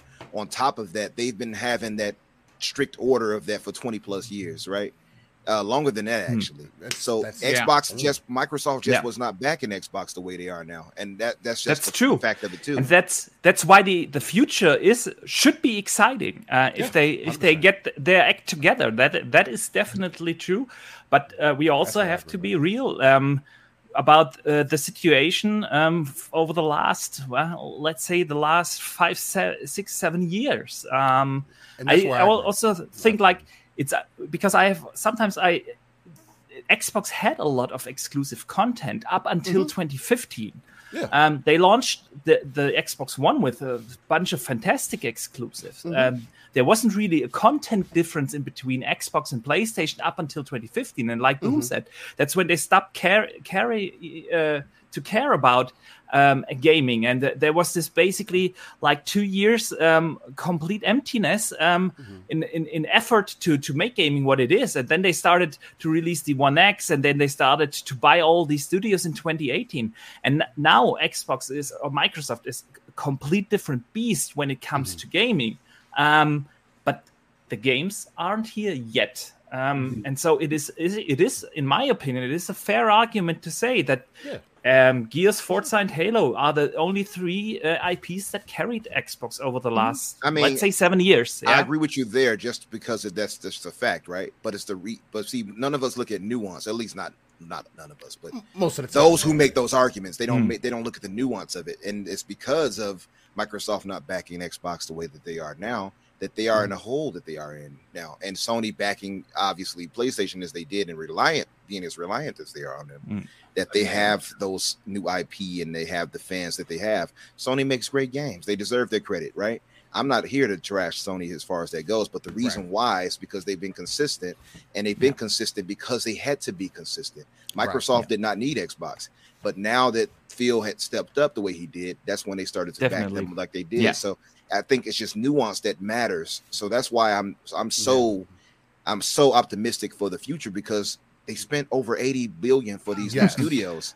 Yeah. You don't do probably that. $100 billion if you accumulate everything. So they're in this for the long haul, and absolutely. I think knowing that and going from what we had 5 studios and 15 to now to 30 plus, or at least studio teams, at least I think you can be happy knowing that they're headed in the right direction. I think personally, at least that they're going to have a really great 2023 and beyond. Yeah, and I think they're going to make up for past sins and mistakes personally. But we but won't you're right think to be about optimistic, to be casual. Exactly. You're Yeah. right to be cautious, frustrated. And frustrated. But I think personally, our patience is going to be rewarded personally. I agree. Listen, Daniel, before we move on to the final topic, and again, the reason why it's going to be the final topic is because it's such a big one. What in regards to the floodgates opening up, they are coming. 2023 is a perfect example of that. I don't think we're going to see a stout first half, and then Microsoft is going to go and hide in the corner for the second half. I don't know what the second half looks like. Is it Avowed? Potentially. Is it Hellblade? Potentially. I don't know what they have in the pipeline, but we will be getting a lot of games in the second half, I believe. Are the floodgates about to open for Microsoft and Xbox fans? Yeah, I mean, I think if you look at this graphic that you dropped it in the chat, but it was tweeted out by who is it? Risk It for the Biscuit? Yeah, probably someone else as well. I'm sure everyone's seen it at this point, where it just lists all the projects that they're working on, and it's like, yeah, I mean, eventually these games are going to start coming out, and it's like so many of them are huge. Like you look at basically every one of the 34 teams that Xbox has is working on multiple games. Then you look over at the ridiculous amount of work that Sarah Bond has apparently been putting in, and there's like 40 second or third party deals that have been made. There's the Kojima thing, these floodgates are going to open. Has it taken too long? Yes, absolutely. Like, I would have loved to have seen these games 2 years ago. I would have loved to have seen these games at the launch of the Series X or even before, right? And so I completely understand why people are upset about it. I think that it's completely justified to be upset that there are no games coming out this year, right? Like, that's unacceptable. And I feel like Xbox knows that, but it doesn't change the fact that it's not a good time for them, right? And when Phil Spencer took over, right, he was sitting in a battleship at the bottom of the ocean, right? And Don Matrick basically left him with some spoons to bail that boat out with, right? And 100%. He got to work, right? It's taken a lot of time. The boat, it has been bailed out. He brought on somebody like Sarabon. He brought on Matt Booty. They grabbed some spoons. They upgraded to some buckets. They've been bailing this thing out for years. And, you know, it's exactly like Umbra said, right? Up until Phil Spencer took over, Microsoft didn't take Xbox seriously. You watch the Xbox documentary they put out, and they've never really been fully behind Xbox. There's been a small team that was like, we can do this, and they've been able to prove it slowly. And then now, finally, with Phil Spencer, there's full support behind this system and this ecosystem.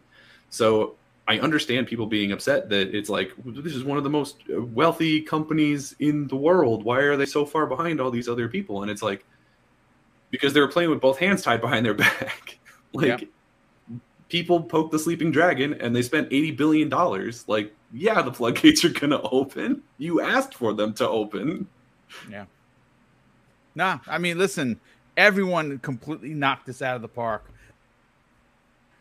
I couldn't be more proud to work with these gentlemen, these grown men who came out and dropped knowledge bomb after knowledge bomb. But folks, we got to get into the next topic. And obviously, if you're still here, we have almost 350 people here. Got to ask that you hit the like button. If you're new, and I saw a lot of new faces in here, I don't care whether you're a Sony guy or gal. I don't care if you are a Nintendo guy or gal. Everyone's welcome here, and your opinions are welcome. They may not be the same opinions as ours. The only way you'll get any righteous smoke from me is if you're trolling. If you're being a troll to be a troll, A, you're going to get blocked, and B, I'm going to call you out by name. I don't normally like to do that, but you know what? Sometimes you need a pow-pow, as my mom would tell me when I was a kid. And people know what that is, especially if you grew up in the Spanish heritage that I have. Pow-pows and chancletas being thrown at you, that's a real thing. But listen, let's talk RPGs, folks, because as much as we just talked about Halo and Forza and Gears, which I don't have a problem with, one of the things that seems to have gone or been left off the conversation table is RPGs and who holds the entire deck. It's not Sony. It's not Nintendo. It is Microsoft. Mm-hmm. And I'm going to bring up a graphic. And again, this comes the way of Infinite Umber, who posted this. This graphic was was designed by Xbox News on Twitter at Xbox_news. Definitely give them a follow. They follow me. I follow them. They're constantly doing some great work in the community. They put out this graphic. It shows all the current RPGs that Microsoft owns that are first party. The Elder Scrolls, World of Warcraft, Fallout, Wasteland, Pentiment, which is coming out this year. And again, not my game, but it's going to be a game for somebody. Starfield, Diablo, Avowed, Outer Worlds 2 from Obsidian, which we know they're working on multiple titles, and Fable. Umber, I want you to lead this topic because this is something that you initiated with your tweet. And I think that this is worthy of a conversation because home of the RPG, or at least Western RPG, Microsoft seems to have that on a wrap. And mind you, most of the games I read to you have multiple teams working on other unannounced RPGs, like In Exile, who's working on an Unreal Engine 4 third person or first person rather, new IP. That's an RPG. We know that there's been some rumors that Obsidian is going to be taking up the mantle to potentially release a Fallout New Vegas 2. I mean, these are all world-class, top AAA developed RPGs that are Xbox and PC exclusive. Day one into Game Pass. How big of a deal is this for Xbox players? It's gigantic, in my opinion. I mean, you can even see the feedback and the reactions from people who saw that tweet. And I wasn't even the first person to retweet that. So everybody sees it and they know that it's coming. It's not even a question at this point that Xbox is the home of the Western RPG. I think the only thing that could make them better is if they own BioWare and Mass Effect or something. I don't know. But other than that, or maybe CD Projekt Red. So other than that, though, they're untouchable when it comes to that. But I'll go further than that. They're not only the Western RPG home, in my opinion. I think Xbox is the home of shooters. I think that's unquestionable. Home of racers. Home of racers, the best racer at least. And of course, even just the whole thing of multiplayer focused games, I think Xbox is the king of all of that. And strategy games. Even strategy games. That's a good point too. So yeah. I think as far as how big it is, I think that the fact that you can that they're being the home, and if Microsoft is as smart as I think they are, once they make those games at least specific only to Xbox, at least a lot of them. Now I know they can't do it for everyone, but imagine them making Diablo, the future Diablo, like Diablo 5, exclusive. Which I believe will be exclusive. I do too. Yeah. I think it'll be Xbox and PC exclusive. And I wouldn't rule out that Diablo 4 becomes an exclusive. Depending on when the deal is done, I am not sure. Well, I think they already made promises for it to come on the PlayStation, though, right? Not really. They haven't announced the platforms. They just said this time also launching day one on console. They didn't say specifically which platforms. There may not be any contract signed for that. Yeah. Yeah. So, that'd be major. It is. And that's the thing that's so big about it now and going forward with Xbox is that's why I'm so excited for the future, because it's undeniable at this point. It's only so long that Sony fans, for instance, continue going with Xbox has no games. That narrative is dead now, and they know it. That's why they're on that little death roll with it now and continue trying to drown it out. Because if you go to that tweet of mine, you have plenty of PlayStation fanboys who jumped on it and were talking negatively.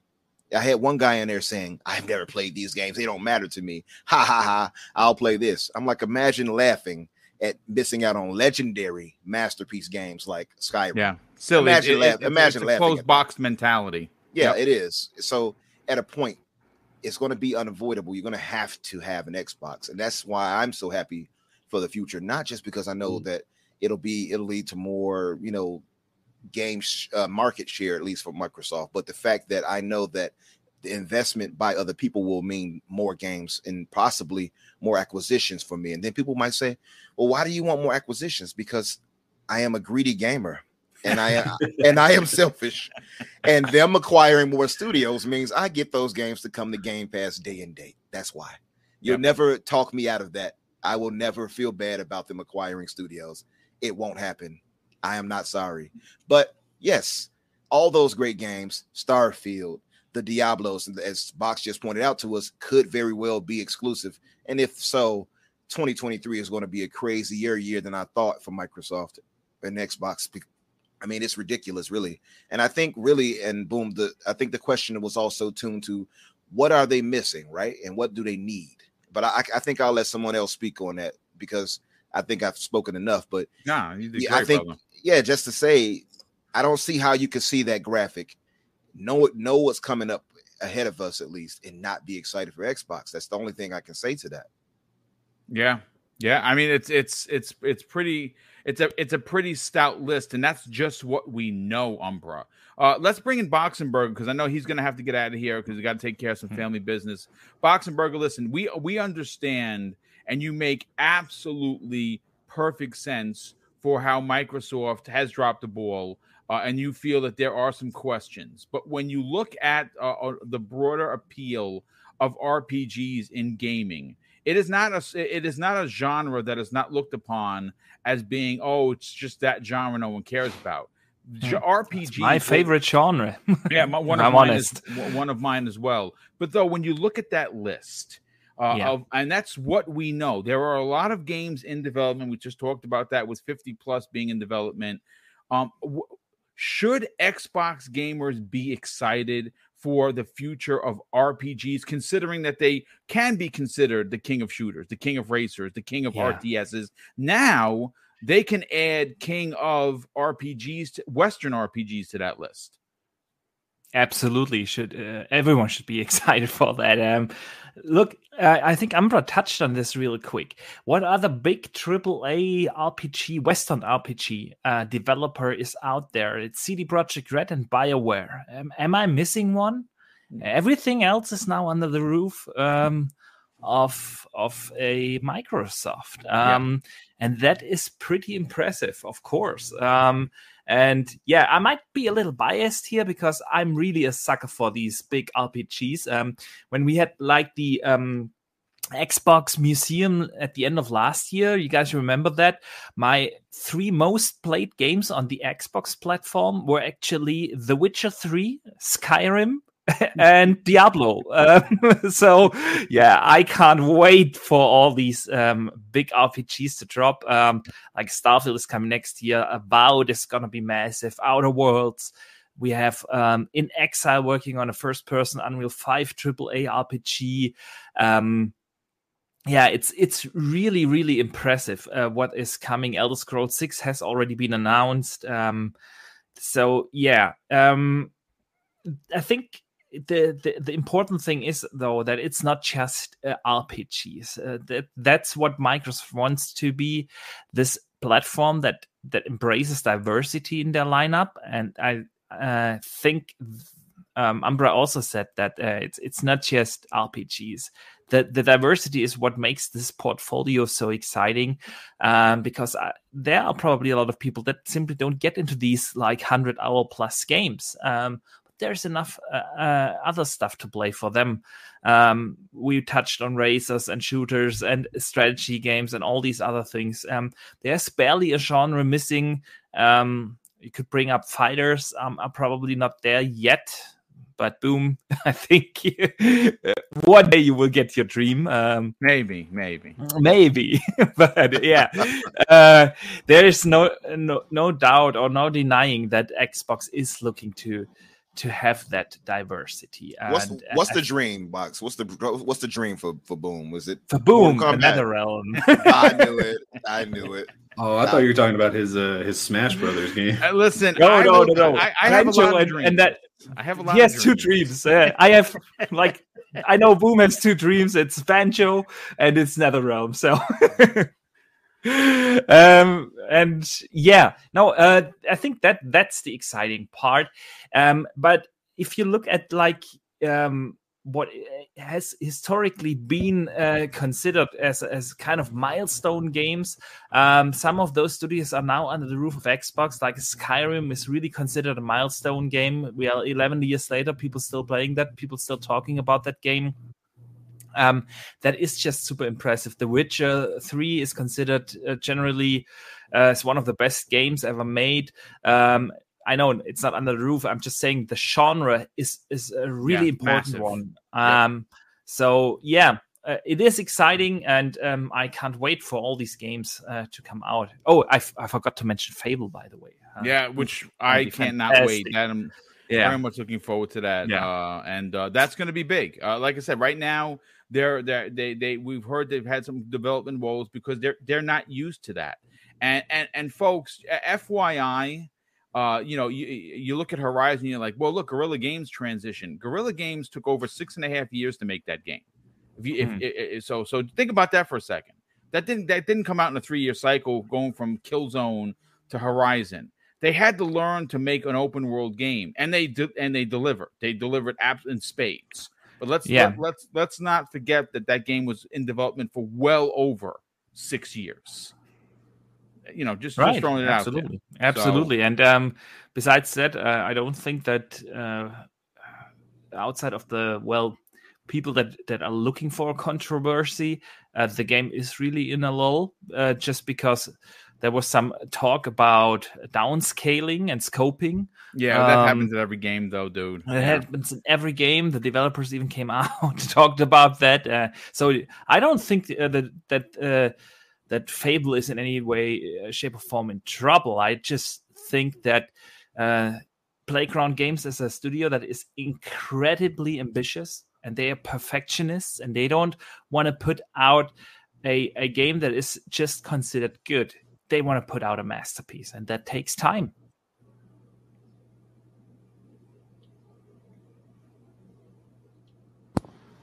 All facts. Boom, I think you're muted. There you go. Sorry about that. Yeah. Steel Rain, let's bring you in on the conversation. Xbox, home of RPGs, on top of everything else that they already have under that umbrella. These are legendary IPs. And plus, on top of what we know is coming, there is a ton that we don't.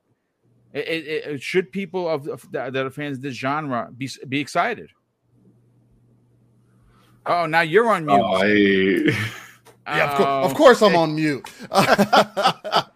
I'm over here yelling at Boom for being on mute. No, no, I do definitely think people should be excited for the continuation of the RPGs just blowing up on Xbox. Because again, like Umber mentioned earlier, Xbox has become known as the shooter box, the dude bro box, and also low key have been the WRPG box for those Western games. The one thing that there's a couple things here because I see a lot of people mentioning it in the chat, and it's one thing that I do agree with. But before I get into that, the one thing about the RPG space though is that I do love what Xbox has been doing with bringing more JRPGs or more Japanese-based games to the console also. Yep. And that's due, and I was talking to my wife about this the other day, that's due to the popularity of anime and Japanese culture over the last 6 years, honestly, where people have seemingly... all the things that people used to get picked on, used to get picked on for watching. Oh, why are you watching this cartoon? Who cares about that? Oh, you just watch tentacle porn and whatever. That's what all you're watching over there. Where people are now coming to realize, like, no, you're watching these people. You watch Dragon Ball Z back in the day, or some might have, but there are more stories that are more enveloped and have different layers to these different characters that you can connect with. Like Naruto, for an example, is now seemingly getting all the attention that it should have gotten probably 10 years ago. Mm-hmm. But sometimes things have to age like fine wine, right? So with that, I'm glad to see that the rumors of Phil and Sarah going to Japan or going into that Eastern market to really have those conversations with those devs and to show them that, hey, we care about this market. I know it doesn't seem like our players may buy your games often or whatever the case may be, but we want you to know that we are heavily invested. Like you saw with Scarlet Nexus, for an example. I'll just use that because that's a game that I bought day one, but it ended up coming into Game Pass 6 months later, and it blew up and got more attention to the point to where the dev was like, "Oh, well, we're working on the second game." So when you get into situations like that, that's the ideal thing to happen. Now, I know part of the conversation too was like, what other style of games would I like to see? And a lot of people have been mentioning in the chat, it is going to be fighting games. Whether it is Killer Instinct or whether it's Mortal Kombat or whether it's where we just got the rumors from, unfortunately, the Bandai leak. Somebody was able to get into the data files and they put out a list of games that is supposedly Bandai Namco is supposed to be releasing within the next couple of years. They had Armored Core on that list, but they also had Tekken 8 listed to be released next year. And the biggest issue with fighting games currently, and I don't understand why Sony doesn't see this, is that fighting games, unfortunately, have become more niche than a lot of other genres today. They continue to get more niche. Exactly. And that is extremely unfortunate because one of the main reasons why I loved PlayStation back in the day, and one of the biggest reasons I'm a gamer today, is because of fighting games. I sat with hours with my friends on the couch, whooping up on each other, talking mad smack. That's where my competition came from. That's why I love multiplayer games on any level, because of that. It's that friendly competition, being with a kid, a buddy, be like, damn, man, I just whooped up on you. And then you see your friend actually start to get better because you get tired of getting smack talked, right? So it forces you to get better. Fighting games has been missing that. 1, 2, because of the net code and everything that goes into fighting games, because everything is online, not everybody's couch co-op now, there's more involved and not everybody's taking that serious. So that's put a negative hit on fighting games also. So you have multiple bad tastes in people's mouth to where they just don't play them like they used to. Like Guilty Gear Strive, for an example, Guilty Gear is one of the best fighting games that's out, Let me tell And you it's something, not CO. getting the traction it used to. I remember bringing, because I used to import stuff. Like I Love had Guilty I Gear. had the PlayStation 1 months before it came to America. Mm-hmm. And I will never forget the day that I brought home Guilty Gear. That was exclusive to PlayStation at the time. Life changed because I'm a fighting game guy. Like like my favorite console to this date for fighters is still the Dreamcast. Oh, okay. Yeah, still. I mean, I have Love the you some Dreamcast. Power Stone, huh? Oh yeah, Power Stone was ridiculous. But yeah, please continue.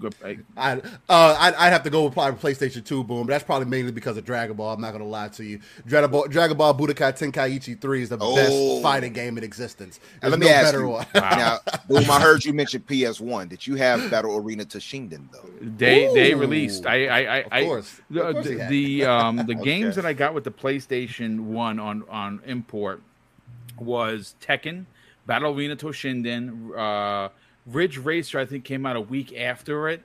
I got Kalik the Blood. If you remember that was all in I remember Japanese, that. like a first-person Yeah. game. Yeah, that was Battle Arena Toshinden was epic. I loved it. Loved it.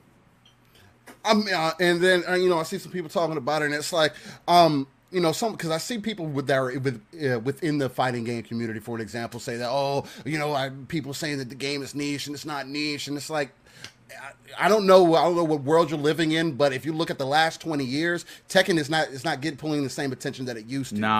It's not getting the same sales, and that's one of the better ones. Soul Calibur is not getting the attention that it used to. Mortal Kombat. It is somewhat, but even that, when you go to play Mortal Kombat online, it's not always the greatest experience. Now, I could be also speaking out of ignorance since I haven't played Mortal Kombat 11 in 2 years at this point now, almost. But when you have issues like that, it is a major turnoff for a lot of people because you don't have that same experience where you have people just coming over all the time, where it was like an immediate thing. Hey, come over, pop it in, we're getting to it for hours. Now it's like, if I'm having a bad connection with somebody online, that's not going to make me want to play the game more. And that's what you kind of have to live off of, unless you're just going to play against the computer all day, which for some people that's enough. But I just don't think that's the main reason, because people like to get better at those games. They go to the competitions. There's an overall point to all that. So that's one of the main aspects I do want to see Xbox kind of double down on, especially with Game Pass, because the one thing that Horizon 5, if anything, has proven to me is that if you put a game in Game Pass and it's of a decent quality, a good quality, people would at least try it. And if they get hooked to it, before you know, you have a phenomenon on your hand, and they'll tournament spark from that, major other things to spark from that, and it just goes up down the hill from there. So good stuff. Listen, let's get Daniel, and then we'll get Josh, and we'll get everyone out of here. Daniel, listen, the future we know is bright for games. Specifically, though, RPGs seem to be a genre, just based on the list that I put out there, that Microsoft has on lock, and they are world renowned. And again, this is obviously pressing on the fact that the ABK deal is going to go through, and it looks like it is. Yeah. This is going to be a big deal for them when it does. What are your thoughts on Western RPG market being cornered by Microsoft? Yeah, so I mean, as far as any one platform holder goes, Xbox is very clearly the king of the Western RPG. I don't think there's any doubting that, right? And it's sort of that thing where I didn't used to be really a huge Xbox fan. Like I was a PS2 kid for the longest time. Yep. I actually didn't buy a 360 until probably about a year after Fallout 3 came out, because I saw my friend playing it and I was like, I gotta play that.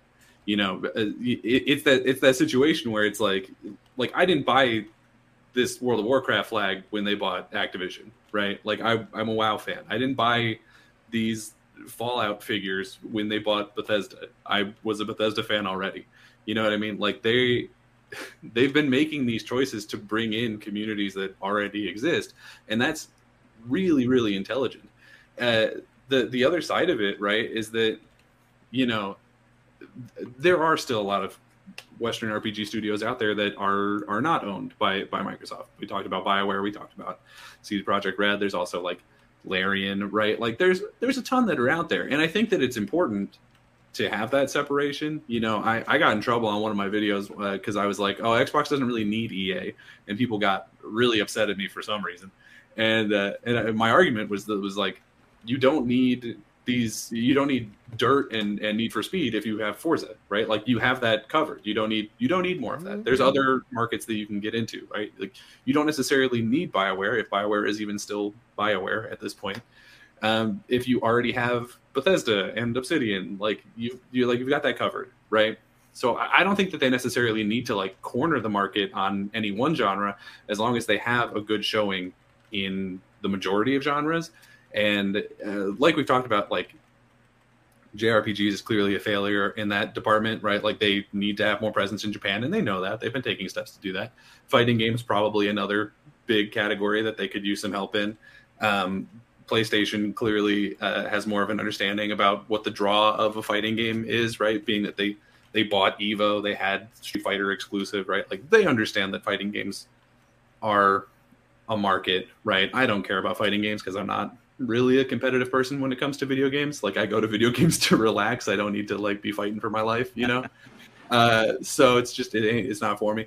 And then of course you have to get into the conversation about how, like, wasn't it like 2 Evos ago that was like really problematic? There was like pedophilia and like really gross things happening in that community. Absolutely. Fixing that situation. You know, we want to talk about Xbox having their hands full fixing Activision, and they do. PlayStation's going to have their hands full with Evo as well, unfortunately. But, you know, it is this situation where it's like, as far as Western RPGs go, they are going to be the house for that, because basically all of these other major studios, CD Projekt Red, BioWare, they're probably not going to be bought by a platform holder anytime soon. I don't see CDPR getting bought by PlayStation, and I don't think they can afford EA, so that's unlikely. You know, so they've been just making these really smart moves to bring in the right teams. And so for somebody like me, or like Bach said, him, who are big RPG fans, have always been big RPG fans, it's sort of this situation where it's like, even if you weren't really an Xbox fan before, when Elder Scrolls 6 comes out and it's not on PlayStation, you're going to be playing it on an Xbox. Like, you're not going to not play Elder Scrolls 6. Yep, I agree. They've just been making a lot of really smart choices in that category. No, I mean, good stuff. And Josh, close it out, brother. Home of RPGs for Xbox. And like I said, as you can see, they're closing in on the circle. They're closing the circle, I should say. Like I said, they have great shooters. They have great racers. They have great FPS games. Call of Duty is going to become first party. There's a lot lining. The stars are aligning for Xbox. But specifically, their dominance in the Western RPG market cannot be denied. And Daniel actually just made an amazing point. When Elder Scrolls 6 or Fallout whatever comes out, let's say Fallout New Vegas 2 is the next one. If you don't have an Xbox or a PC, you're not playing that game. I can almost guarantee you're going to go out and you're going to buy a PC, or you're going to get an Xbox to play that game. Same thing with the Elder Scrolls. Talk about system seller. Yeah. These are true system sellers. Yeah. Right there. Yeah, absolutely. What are your thoughts on them cornering the market of the Western RPGs? It's business, right? It's business. That's what it boils down to. Like, they're making the plays, they're making the moves, and you know, if you're a Nintendo fan, you've got all the JRPGs you want. You know, you're eating well over there. You got Xenoblade 3 coming out, but I mean, come next year, even once Starfield drops and everything, you guys were mentioning Fable. There's the Xbox community will be feasting, and that's, I mean, it's look, I'm not like on the fence, like, or I'm on the team that's like, hey, everything should be exclusive and, you know, whatever, like, but it is what it is. So like, it's Microsoft making those big plays that it's plays like this that's gonna push Sony, and this is what we want as gamers, right? Because it's they either gotta great point. Put out some new, you know, something new to compete to get some more, you know, Western style RPGs. And I know, I mean, you know, I haven't spent much time with Horizon or anything like that. I'm sure there's RPG elements to it, right? That's always all these games nowadays, you know, third person action adventure with RPG elements, you know? So, but again, other than EA, like was mentioned, where you've got like Mass Effect and stuff like that. Yeah, you're pretty much, if you are a Western RPG fan, you better have Game Pass. Depending on how well they get cloud going and everything like that, maybe, we always say buy a PC or an Xbox, but it could be buy a Samsung TV or the Puck or whatever that's coming out too. So that is still an option as well. And it's just, again, adds to the overall value of Game Pass, and that's a good thing. It absolutely does. But listen, ladies and gentlemen, that is your 2-hour Xbox Factor podcast for this Tuesday. I want to thank everyone. We had over 350 people here, which is awesome to see. A lot of new faces. And again, listen, if you're enjoying the banter, and even if you're not a huge Xbox guy or gal, you're still welcome here. I ask that you subscribe because, I do this 4 days a week. Mondays, Tuesdays. No, I keep saying Mondays. Ave Maria. We no longer do primetime on Mondays. I do 4 live shows a week. This particular week, folks, just to give everyone a head up before we get everyone out of here with the outros, you got your new Xbox Factor podcast. Tomorrow evening, you're going to get your new episode of Primetime Gaming, and that's going to be it for the rest of the week. There's not going to be a new Breakfast with Boom on Friday morning, and there's not going to be a new X-Vlog on Thursday because Mrs. Boom is on vacation. We're going to go out and do some day stuff. We're going to do some day trips. Do a couple of hikes, spend some time with each other. And next week, when we get back to our regular scheduled 4 live shows per week. But what a great way to start your Tuesday. Here in New York, it's hot as hell, and we're inside and enjoying the banter. Hopefully you enjoyed it. Let's get everyone out of here. We'll start first with our very special guest, Steel Rain, who is not really a guest at this point. He's really just part of the panel. He has the key to the front door and the kingdom. Steel Rain, sell your brand, brother. Tell everyone where they can check out you and Pong each and every week on Living Split Screen, and where they can reach out to you and strike up a conversation on social media. Well, look, Boom, first, I always got to lead off by saying I just want to thank you for just continuing to welcome me in through the back door, front door, whichever door I got the key to. I can't ever decide because I lose one and I got to find the other one. But I do greatly appreciate it. And again, to be on a panel with so many fantastic gentlemen who come from their own perspectives, that's something that I hold so much belief and faith in, that, ladies and gentlemen, stand on what you believe in so we can have those interesting conversations, so that we can come together, as I like to say, in an RTS fashion, pulling ourselves out of the world, going to the darker crevices of the map, pulling our resources together, and just building up in a fantastic community. For me, you can find me, Steel Rain, the T is a 7, anywhere that has a search bar. If you favor Twitter, look for me there. Facebook, Xbox, PC, PlayStation, whatever it may be, find me. Let's chop it up. Let's talk about some games. Let's get some gaming in, man. Other than that, as Boom stated, every Saturday morning, 9 a.m. Central, 10 a.m. Eastern, and 3 p.m. UK time, you can catch me and my brother from another, Pong Soul, on a non-console-centric platform known as Living Split Screen. Again, where we just talk about everything that's going on with the gaming industry, put our own little personal flair on it, and just give you that live, raw, and uncut authenticity gaming passion to continue to fuel that golden age of gaming that we are in. Greatly appreciate you all. Yeah, thank you very much. Real quick, 3 super chats that I would have missed if it wasn't for Danny Passion Official. Drawn TJ drops an additional $2 super chat and says modders can add new cars to Forza. Yeah, I mean, in a way that they already do that with the paint jobs. So I don't think they really need a modding community for Forza, though I would not say no to it. Danny Passion Official drops an outstanding $2 super chat and says, who is this guy? Facts, fire, and more facts. Of course, and last but no way least, you. What's going on, brother? He drops an outstanding, very generous £2 super chat and says, which first-party JRPG studio does PlayStation have? Well, I mean, I already answered him, Boom. Yeah, oh, you did already. It's called Money Hat. It is called Money Hat until they officially buy. That's their exclusive studio. Yes. Until they actually buy Square Enix, which I think they're going to do. But that won't happen this year because they're under investigation from the FTC for Bungie. So you can't see them making a move until Square Enix next year, at least I think. But Infinite Umbra, let's get you on out of here. You got to sell your brand, brother. You got to tell everyone where they can check out the Xbox Infinite podcast and your incredible castmates that are there, led by, of course, Risk It for the Biscuit, Doom Cutie, and who is the fourth person? Jedi Knight Peter. Jedi Knight Peter, yes, who I sir. saw in the chat. And Jedi Knight Peter, we got to get you on this program as well.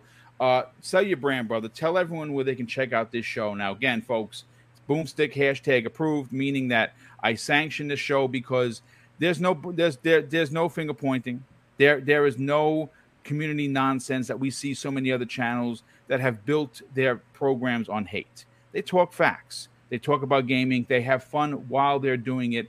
And it's a program I think that you should definitely check out each and every week. Sell your brand, brother. Talk about it. Thank you, Boom. Thank you. Appreciate that. And I want to give you love, too, for appearing on the podcast with us. And, of course, Kay. I tried to get Steel Rain, but it conflicted with his, too. Yeah. And I gotta bring all you other guys on there if you would be willing to come through, too. So, yeah, it's hosted by Risk It for the Biscuit, who, by the way, unfortunately, him and his family had come down with the big C. I don't want to stay out here and get any strikes. Yeah, but I think they're doing okay overall, so hopefully they'll be over that pretty soon. Yeah, and you guys can catch us on Fridays, 8 o'clock Eastern, on under Risk's channel for the Xbox Infinite podcast. And I just want to thank you guys all for having a great discussion today, and Boom, of course, for you being so gracious to bring me into this, brother. I really appreciate that. And oh yeah, well, I did want to end off on this, on my tried and true quote that everybody knows. Remember, be nice. Oh, wait a minute. Oh no, that's Colt. That's Colt Eastwood. Oops. Trademarked. Yeah, that's Colt. No, I gotta work on a sign off. I'll figure it out. No, but yeah, seriously though, thank you all for being here, and thank you all in the chat for coming through and for the support, and just for really just spitting your knowledge and your thoughts too. Yeah, well, definitely appreciate it. Yeah, the chat is what makes the show. If we don't have a chat, we don't have a show. We be talking to ourselves. Box and Burger, sell your brand, brother. Tell everyone about your incredible YouTube channel, your new video you just dropped yesterday, and more importantly, where can people reach out to you on social media? Yes, you're on mute. You're muted. Oh, I figured I feel there you go. There we go. I'm sorry, guys. Boom's not the only one. Yes. Yeah, it happens. It happens. No, I was just about to say I really appreciate the invite again. I missed you guys the last 2 weeks. It's always awesome to hang out here with the panel and, of course, the awesome community in chat and just talk games. So I'm very grateful to be here each and every week. So yeah, thanks for that. And yeah, you said I just dropped the video. That's true. Yesterday, I uploaded a video on the Xbox Activision Blizzard acquisition. And there were some big steps made, especially outside of the US, because it's not just the FTC that has to approve the deal. And there were some big steps made. So definitely check that out. And you can find the channel everywhere on the Boxenberger. Easy to find. And yeah, I can't wait to be back here next week. Yeah, looking forward to it. Daniel McG, sell your brand, brother. Tell everyone where they can check out your shows on YouTube. Where can they reach out to you and strike up a conversation on social media? But more importantly, your content, very thought-provoking and very intriguing. Sometimes they're videos that are 8 minutes. Sometimes they're an hour. But let me tell you something. It's a well-produced hour because he does not go into this half-cocked in any way. He does break down a lot of big information, and he does deliver. Sell your brand, bro. Right. So you can find me on social media at Daniel J. McG. That's MCG for the McG. I've been told people are having trouble spelling it. It's just like that guy who used to do the music videos that nobody knows about anymore. It's that guy. But also my last name. You can also find me on YouTube just at Daniel McG. Again, Daniel MCG. Right now I'm working on a video. I'm actually recording right after this about the just sort of licensed IP that I think it would be really cool for. Yes, one of my favorite subjects. Them with specific studios. And then after that, probably sometime next week, we're working on a video about predicting God of War Ragnarok. And like Boom said, I like to do my research. I've got my mythology encyclopedia. I'm a mythology buff, so I'm hoping to find some secrets. I'm gonna comb through those trailers and find every hint that they thought they were hiding.